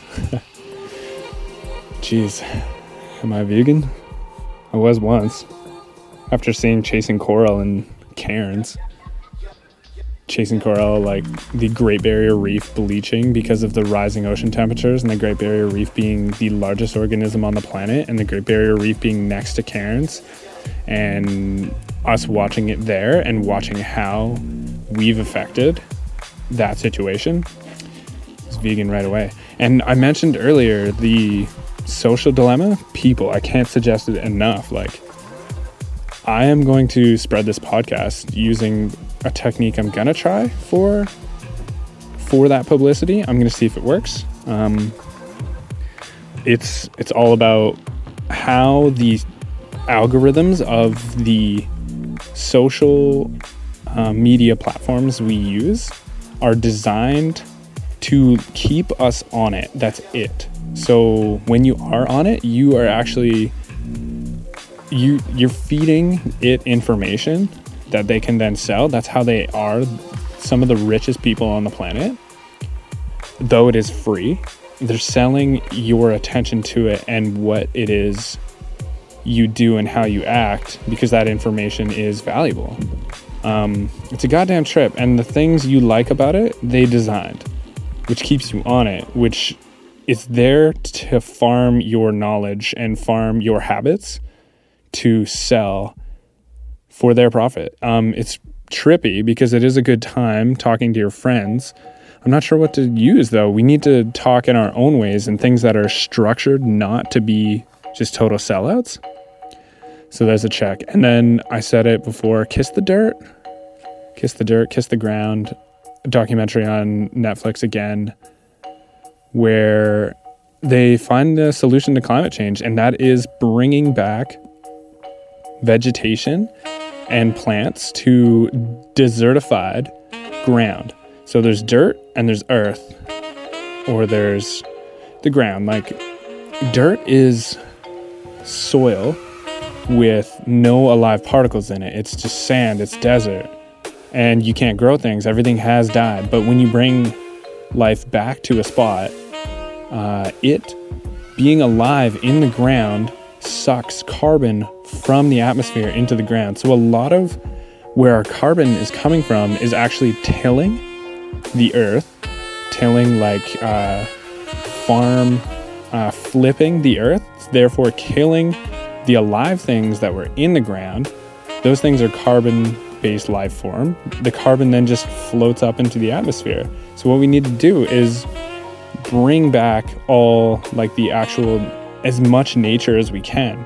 And correct me if I'm wrong, but I believe if we return 2/3, or potentially, 2/3 of all the plants back where we've taken them already. So we can just do this. We can put the energy back in by manipulating the earth and letting it coexist with us.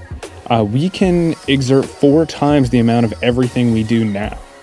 So all the flying, all the driving, everything we consume carbon-wise, we can do 4 times that by just simply bringing the green back to the earth. Don't quote me, I'm not a doctor or scientist, but that is worth a watch and very helpful, being optimistic. So that friend I was talking to in Vietnam, we had been planning a trip over to Japan on a tour. I couldn't believe it. And it was our time. It was just after us meeting in Australia. Me and him, our music tastes were so similar. Amazing. I loved that someone so far away could be into so similar rhythms and be like someone that I would go listen to in my home country, but he grew up in a totally different place and he's older. Wow. Amazing. What a bro. The love is real for that guy. And he had a friend who wanted to get out of the promotion industry. Just checking the battery life here. The promotion and marketing industry, and he wanted to get back into DJing, where he met Nico in the music production school, the electronic music audio engineering program. They're long-term friends, and there was trust, and I'm not sure what happened, and we still can't figure it out really, but we were planning a trip to Japan, and it was mainly through this friend. This guy was booking dates and talking to managers and getting our dates filled up, and we then totaled up what we would make and how much we would have to spend, how much we would have to spend on hotels and starting to book places and our flights. And so we're locking these things in, and it was such a ride. It was 4 months of planning, and it was a couple months away, and it's getting pretty close for us to book things. But we didn't actually see any of the paperwork itself. Like, we didn't see the agreements. We didn't see how really this is gonna pay us, or where the messages are coming from, all these things. And I don't know what the fuck, but this guy played me and Nico, like our love for the music. He lined up us going to Japan and made up an entire bunch of clubs, bunch of stuff. I booked a flight from Vietnam over to Japan. I initially planned to go to Vietnam to finish music on a stop to Japan. That's where timing was. But we were played. But he didn't gain anything out of it. So that's the weirdest part. Everyone said, what did you put into this guy? And how are you gonna, what is he gaining? And none of us could figure it out. And Nico lost a friend, and we just lost. I was so excited for so long, and I did spend only $250 on a flight. I booked in advance and cheap because I needed to. I got to do that. Got to be cheap, and it's not too expensive flying over there. But the lesson here is show me the money and show me the paperwork. My father always said, show me the money. You can say everything you want, but be sure there's money there. Get things on paper.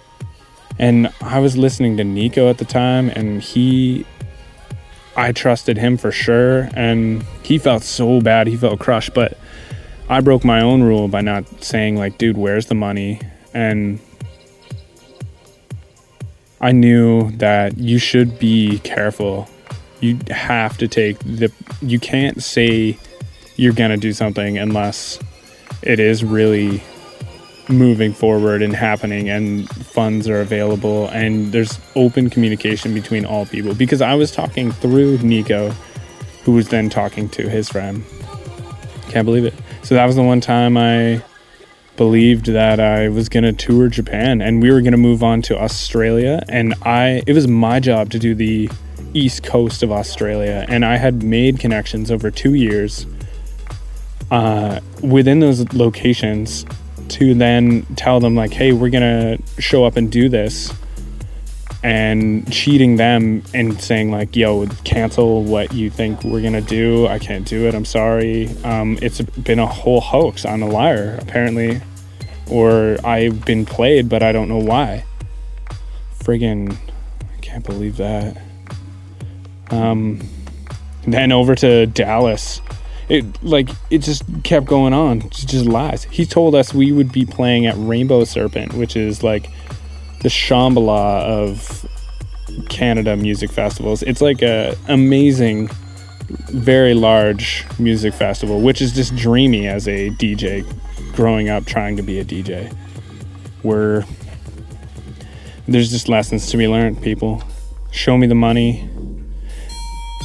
Diving into the notebook I've been carrying around since Prague. I got it given to me by Amazon. Amazon, you are so fucking rich, and you guys, I don't know, I guess you bring a ton of jobs, but you also exploit people. I don't know. Why do people not like Amazon?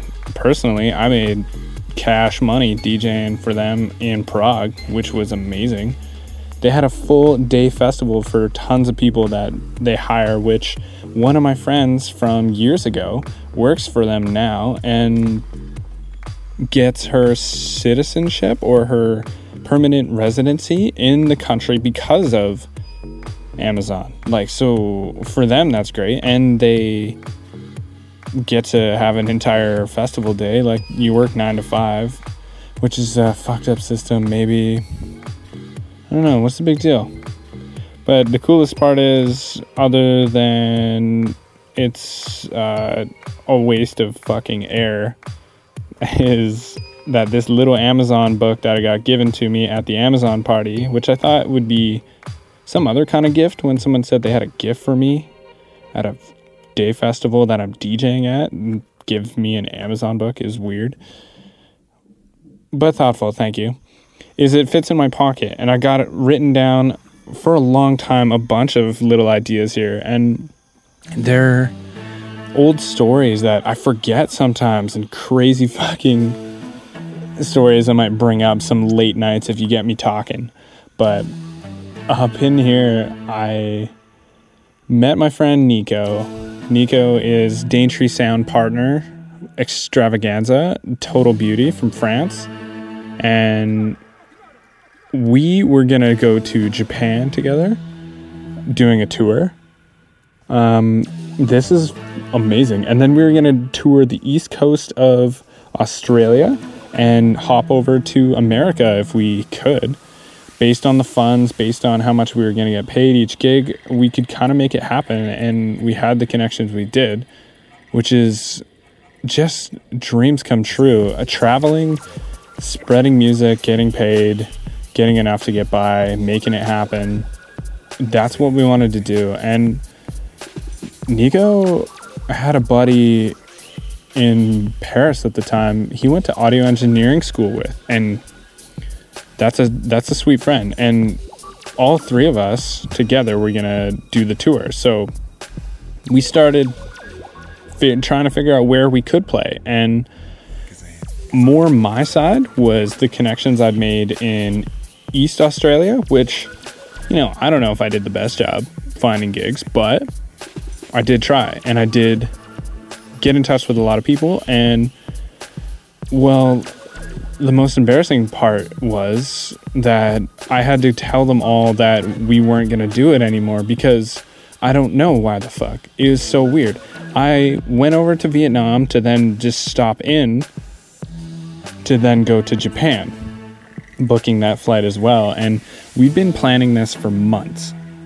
Nico and I had been on the phone, and we'd been planning all these places and how much the train was and how much it would be to stay, how much we would need to eat, how much we were getting, what we needed to figure out for the tour. And his buddy made up a whole bunch of shit. It was crazy. And there was no financial gain after.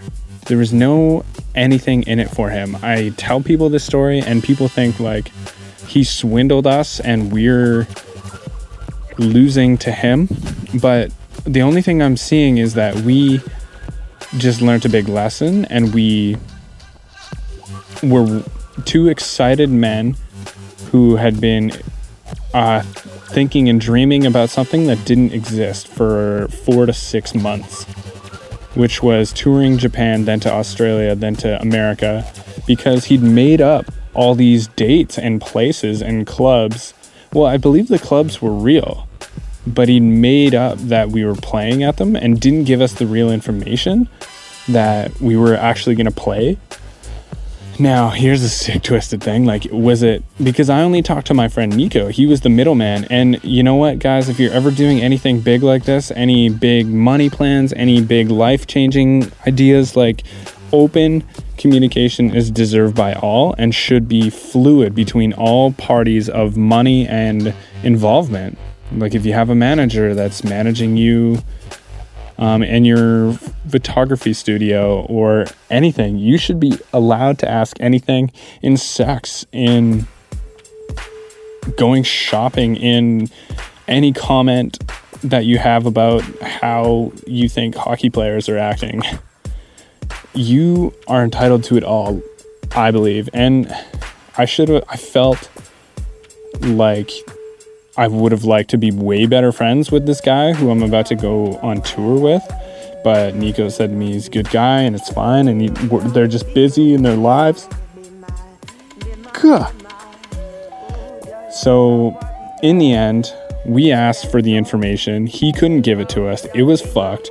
We're like, what do you mean you can't give us the information? You have been telling us all this stuff. We have booked our flights. We're going to Japan. I thought, look at these, like, look at the schedule, look at what do you mean? This is all made up. And there's no reason for it, and it was very confusing, and it was just something you had to let go of the money, let go of the time, let go of the idea. Holy crap. Why? I almost toured Japan, man. I told a lot of people that I was gonna, and I felt like a fool not.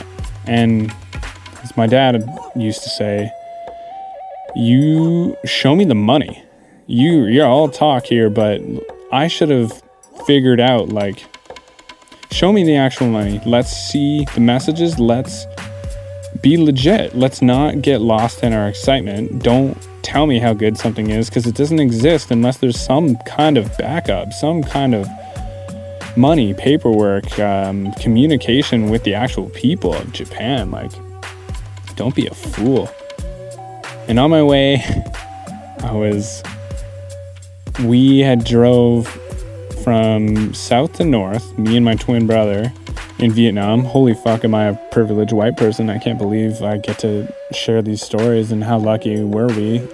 Flying's a disaster, and we shouldn't really do it unless we find a more ecological way. But at the time in Vietnam, from the south to the north, now going back north to south on my own terms and by myself, I am less of a money spender and will do hard things to make my money go further.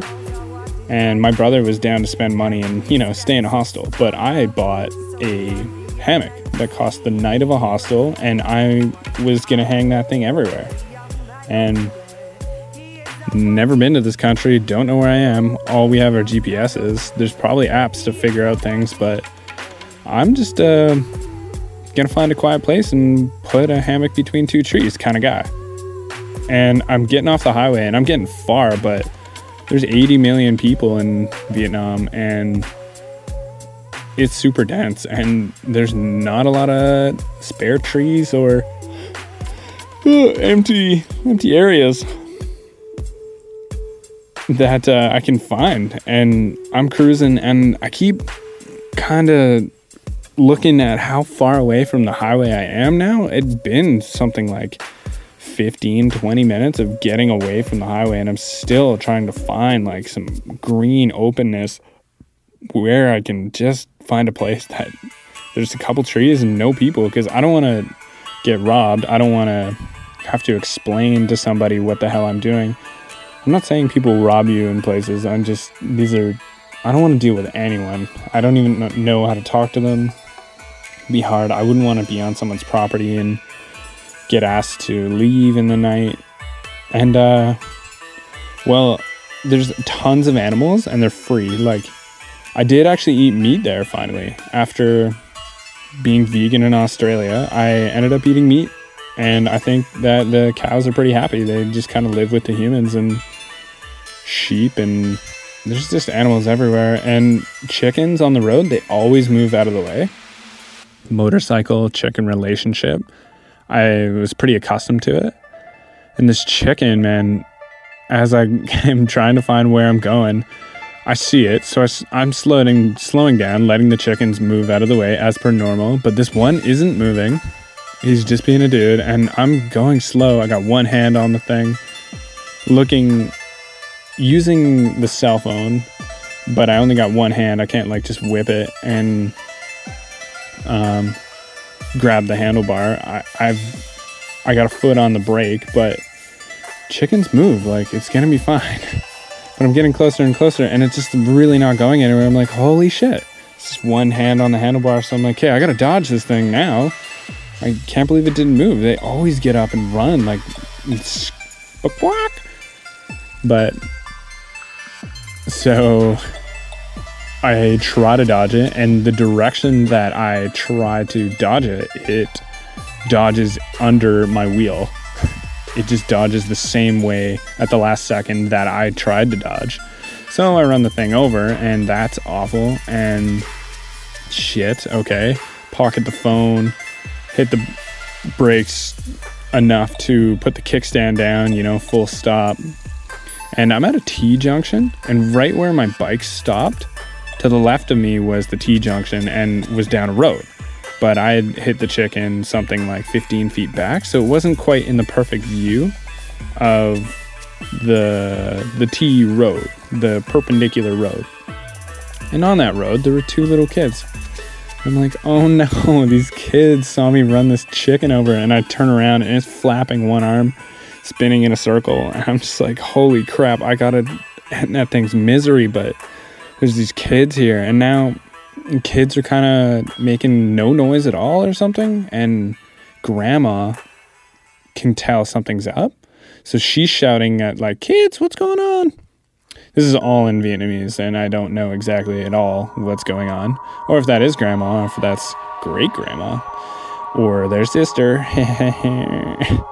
But why is that funny? What the fuck?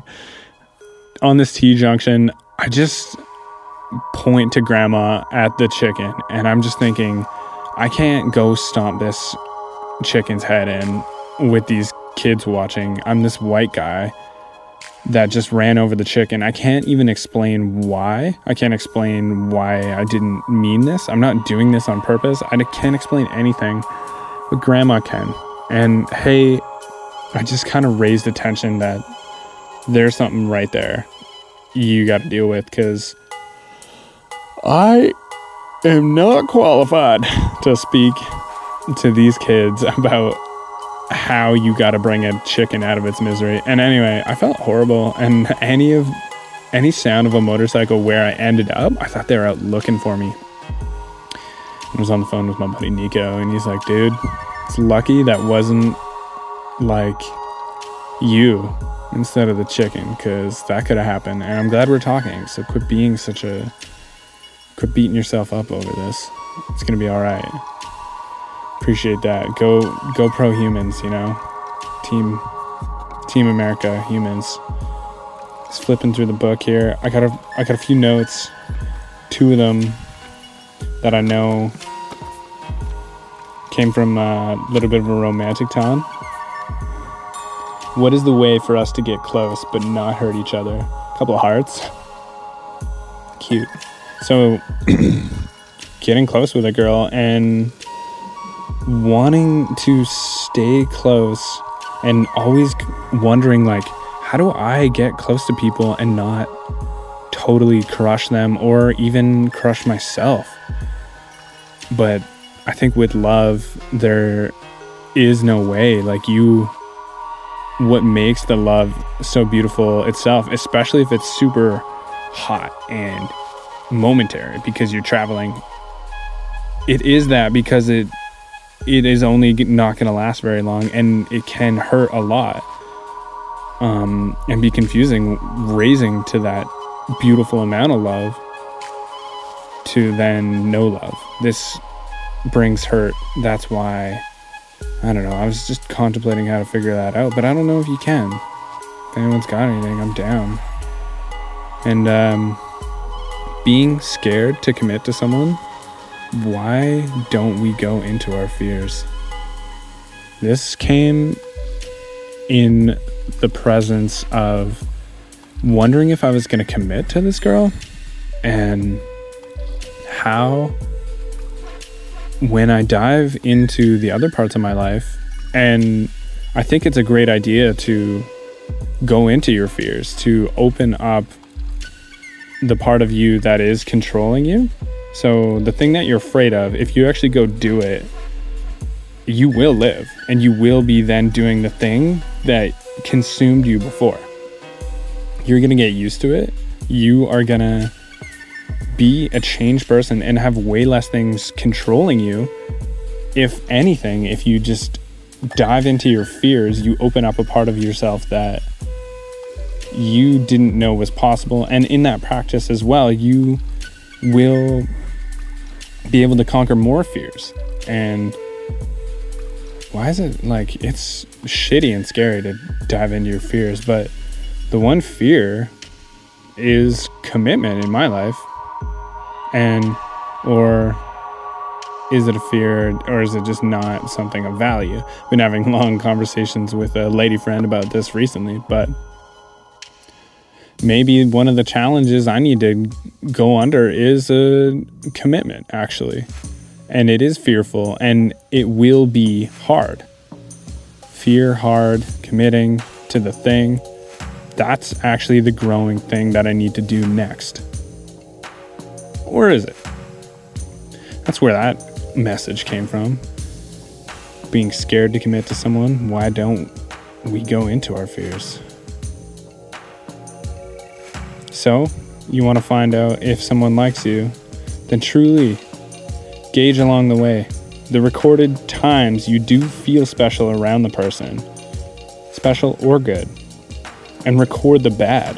Check in every once in a while. Then the growth or relationship could be measured bad when the rough times are more than the fun times. So, that makes sense? This was trying to figure out if I liked the person. This is trying to figure out if the relationship is good. Are we doing good and productive growing things more often than we are doing kind of sad, destructive, repetitive things for each other?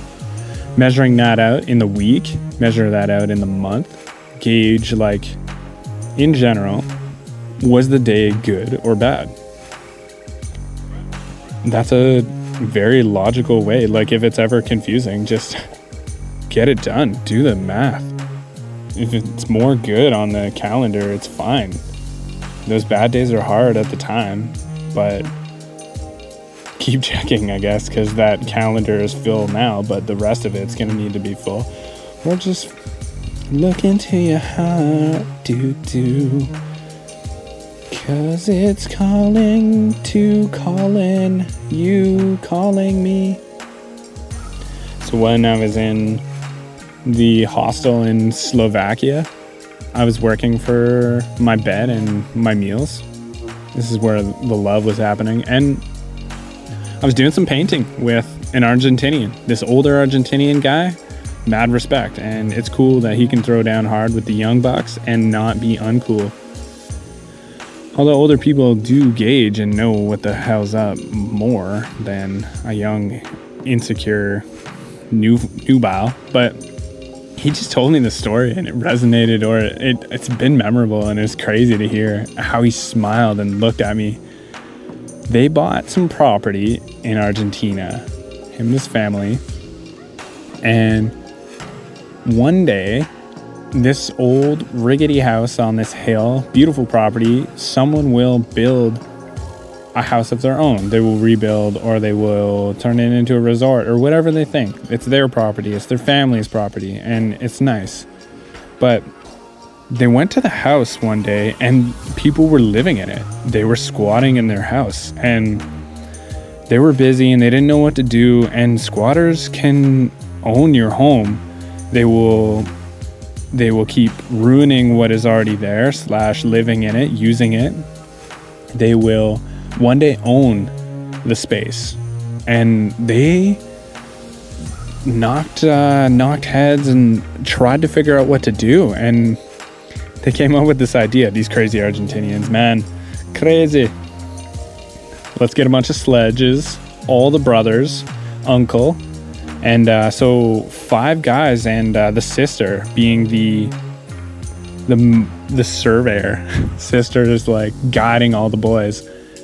They knocked on the door one last time saying like, yo, you guys get out of the house or else this thing is coming down. And I don't think they left. And what they did that day is just started smashing their own house. Sledgehammers, and looking over at their brother and father as they're sledging the bricks apart and the house is coming down at parts. They're just physically manhandling that motherfucker. And sister's like, yep, over here, smash this part, make sure you get here. And they're just acting as if no one was in there, and they're smashing down their house themselves. The people ran. They ran far and fast, is what he said. And as he told me the story, he had this like stood up posture, open the shoulders, smile, smirk, being like, man, I'll tell you what, that was one of the most bonding moments ever. Swinging a sledgehammer with my brother and my father and my uncle, and it was amazing, that connection. And y'all, I'm just gonna stop talking and let's talk more soon. I love you. Peace.